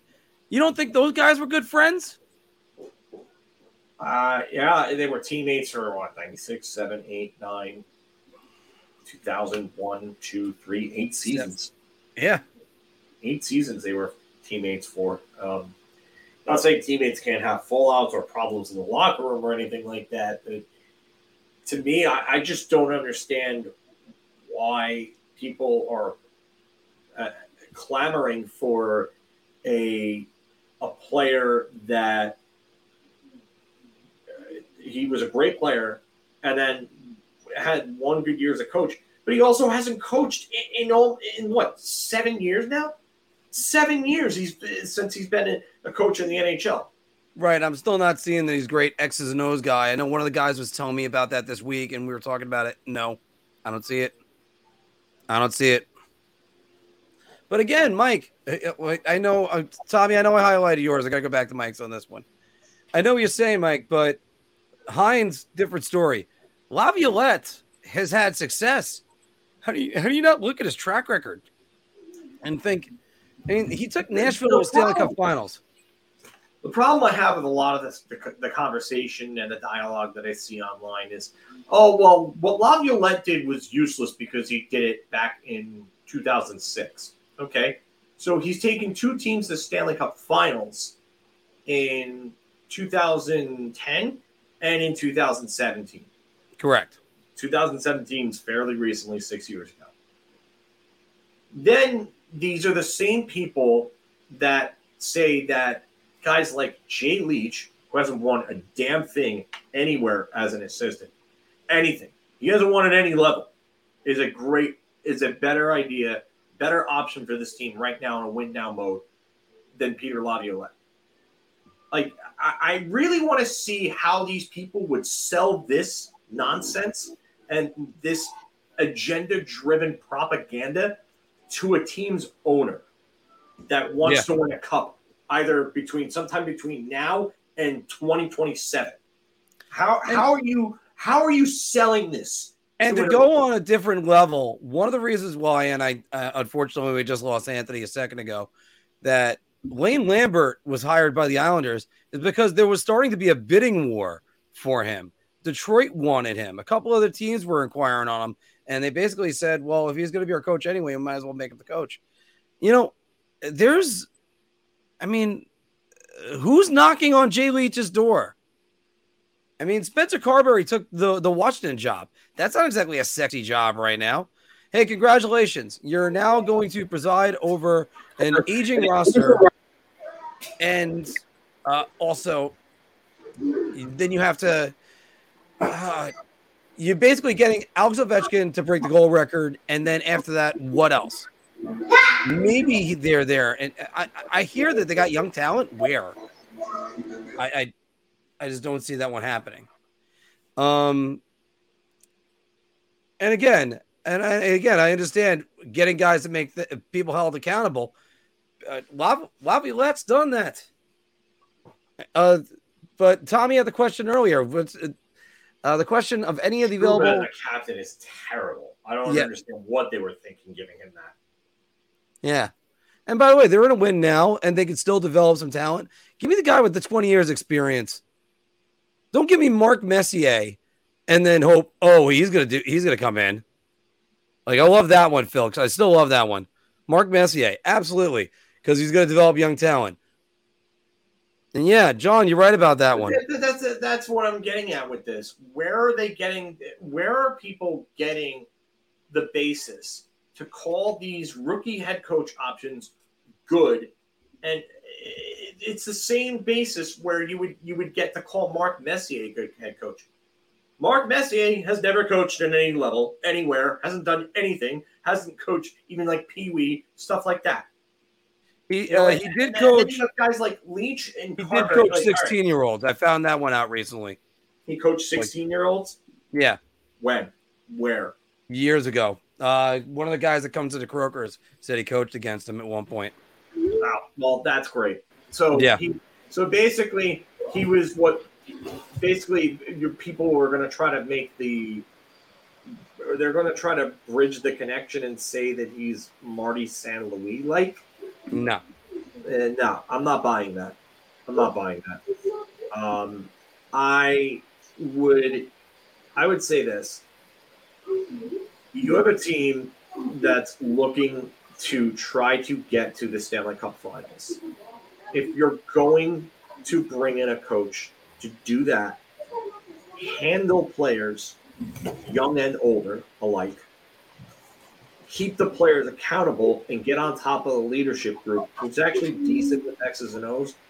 Laviolette's really the only guy that's going to check all of those boxes. Hines isn't. He's not a winner. Hasn't won anything at the NHL level. Track record's mediocre. Sullivan would be the ideal guy, but he's not available. Quenneville, I have a feeling they're waiting on. Yeah, and this is the thing, Amanda. That's what Gallant was. Gallant leaned on the veterans. He was too soft. He didn't have an answer for anything when things got tough, and that's why the players turned around and told the Post that they were looking for help, and then that led to what I believe that big blow up between Drury and the coaching staff, and that's what ultimately sealed Gallant's fate. And look, Drury has to get this right, because if he doesn't, he's fired. Yeah. This is last coach. You're not going to bring in a rookie head coach on the brink of losing your job. And for anyone who thinks that Chris Drury has this great job security, I don't know what to tell you, but that's not the case. It's not the case. He's not Glenn Sather. He is not Sather. He was under Gorton. And I mean, again, Drury was hired as an assistant under Gorton. He was not Sather's protege. He was Gorton's. So Drury is the last link to a regime that failed, couldn't get it done, and ended up having a lot of controversy under it. Between the crap with Tony D'Angelo, the Tom Wilson stuff. Yeah, and Everest, you're right about that. Those contracts absolutely hold the Rangers back. Panarin doesn't play like his contract, and Trouba is maybe worth a quarter of what he makes. Because Trouba is just terrible. The only thing he's actually halfway decent at is lining up players for open ice hits. Doesn't play good defense in his own zone. He isn't a good leader. He doesn't contribute offensively. I mean, it just, yeah. Exactly. If this hire doesn't get the team to the finals, Drury isn't around to pick the next guy. That's it. Because he's gone with this coach. That's it. That's what it comes down to. And yeah, I do agree with this.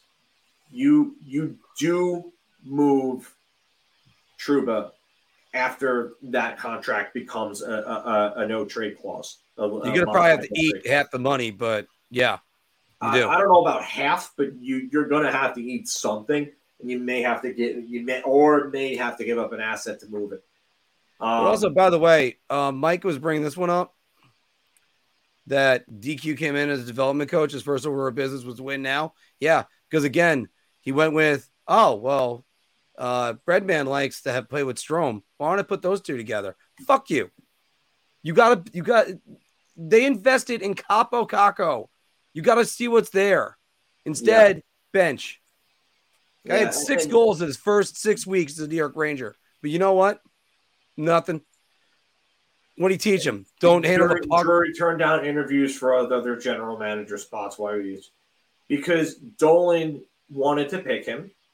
Because Dolan felt that he was the guy that was closest to the job and understood the situation. He's not. He is Sather's guy. Sather whispered in Dolan's ear, and I've said this before, and I'll continue to say it again. Sather whispered in his ear. Sather has been whispering in Dolan's ear the whole time. I know how the relationship is between the two of them. I have people who can confirm this for me. So, you know what? I'm telling you right now, Drury, they don't get back to the finals with this next head coach. Drury's gone. Watch. I know we're going to have to wait a while, but watch. I'm telling you, it will happen. Yeah. I'm going to have to agree with you on that one, Phil, because I think his patience is going to wear thin. He's going to say, well, I tried to rebuild with everybody, but you didn't. You didn't do the rebuild because as soon as this team showed that they could make the playoffs, started going for it. No. I mean, they completely fumbled the Henrik Lundqvist retirement. There hasn't been much that they've done. Like the young players that they brought in are good. They're not great. And this next coach has got to develop this young talent and keep them winning. I understand that's a big checklist, but that's what you have to do. You can't just go, all right, I'm going to bench people for Dryden Hunt like he's done something in this league. And Phil and I drank the Kool-Aid, but it looked like, who knows, he could be the next Riley Smith. But no, instead. I didn't drink the Kool-Aid. No, I mean, not that we drank the Kool-Aid, but we were pretending like it was possible when he had that. I never pretended any of that. Now you're putting words in my mouth, but I was never that high on Dryden Hunt. Okay, maybe we weren't that high. I'll have to go back on the tapes on some of this, but no, I mean, but maybe we thought that they might have caught lightning in a bottle with Dryden Hunt, but then Dryden Hunt went back to being Dryden Hunt. Like Colin Blackwell, people thought Colin Blackwell was the wave of the future. No, it does not give you a certain amount of job security. You realize that all he's going to do he's going to get the time that it takes to evaluate the head coach. That's it. That's not job security, dude. That's like living paycheck to paycheck. Yeah. It's not. The fact that you think that he has job security, you are woefully wrong on this. I'm just there was an expression. There was an expression that we used to say when it was back when I was in film school, which was actresses get one bad movie, male actors get two bad movies. My next question was, why does Bruce Willis get 5? But that's a different story. You're a GM. You get 2 coaches. You don't often get a third. Yeah. And by the way, guys, Morgan Barron is not anything. Yeah, Morgan. Can Montreal acquire Pierre-Luc Dubois without giving up Lane Hudson or Kirby Dach? I don't think so. I don't think so either. I think one of them is going in that deal, Anthony. Yeah. I definitely. I would agree with you, Amanda. Dolan needs to keep his hands off the team. I do agree with you. Tom, I'm not going to say that it was an overreaction because I look back at a lot of things that Gorton did, and Gorton hamstrung this team with a lot of bad deals. So. Yep. Yeah. Like, what would have been next? And Gordon's not exactly lighting up the world in Montreal. Everybody wants to say how good of a job he is. Go ahead. Wait for it. He's going to overreach. He was bidding against himself for Jacob Trouba, and he bid too much. Oh. How did he give Jacob Trouba $8 million? 8 years, $8 million. Wanted specifically to come to New York, got him on the trade, and didn't have to go and bid against himself. And then, once again, within a month, lost his job. This is factually incorrect. 2004 trade deadline was when Glenn Sather gave James Dolan the ultimatum to take the hands off the team. Told him he had to do it. And Dolan took his hands off the team. And the team prospered. What attraction does Dubas have to going to Pittsburgh? Like, realistically speaking, you're talking about the twilight years of Crosby, Malkin, and Letang, and you got that horrendous goaltending situation. I do not care what people say. Connor Hellebuyck may fix the problem a little bit, but it's not completely there. What attraction? I mean, now Are you asking if what the attraction was from Pittsburgh's end or from Dubas's end? Because okay. Yeah. That's what I want to know with this question. I think Chris is asking on the Pittsburgh end. Because if it's the Pittsburgh end that he's asking about, I mean, they saw a young general manager who understands analytics, who likes to use them. And I think if anything, I would say that it's a young, fresh mind. And I would be happy to get him just because he's a guy that could bring a culture change to this team, but he also understands youth and that you have to get younger to win. Just who is the general manager for this team now? Because he's president of hockey operations. So who does he hire as general manager? It's a great question. Because that's the thing. They want to bring in a GM that's going to be under him. And again, I also look at his track record, Phil. I don't see a guy with massive amounts of success. If the Maple Leafs decide, let's say Austin Matthews leaves next year, when he's a UFA, are the Maple Leafs set up for success for a long time? Like that Matthews contract was on Dubas, and he screwed that up. When they said, "Oh, you don't want 5 years? No, you're going to take 8, or you're going to take 7." You walked him right to free agency. Like, yeah. Who's the great prospects that are coming up there? And don't give me Matthew Nyes. Nyes is going to be a good player, but I mean, listen, I remember, and I don't know if you remember this as well as I do, because I've been in talking hockey over the internet going back to, I would say, the late 90s. I remember when Carlo Koliakovo was supposed to be like the next Bobby Orr. And I'm going a little overboard with the Bobby Orr comparison, but Carlo Koliakovo was deemed by Maple Leafs fans and Canadian media to be a future Norris winner. No joke. This guy was going to be one of the best defensemen in the entire league. You would have asked anybody around 99, 2000, somewhere in that range, to maybe 2001. Yeah, I was talking hockey on other forums that probably aren't even around anymore. And the word that I got from Leafs fans, Canadian hockey fans in general, was that Koliakovo was supposed to be one of the great – he was going to be a great defenseman. Like, borderline generational was what they were talking about him being. And he just never lived up to that. Never lived up to it. He was decent. He was okay.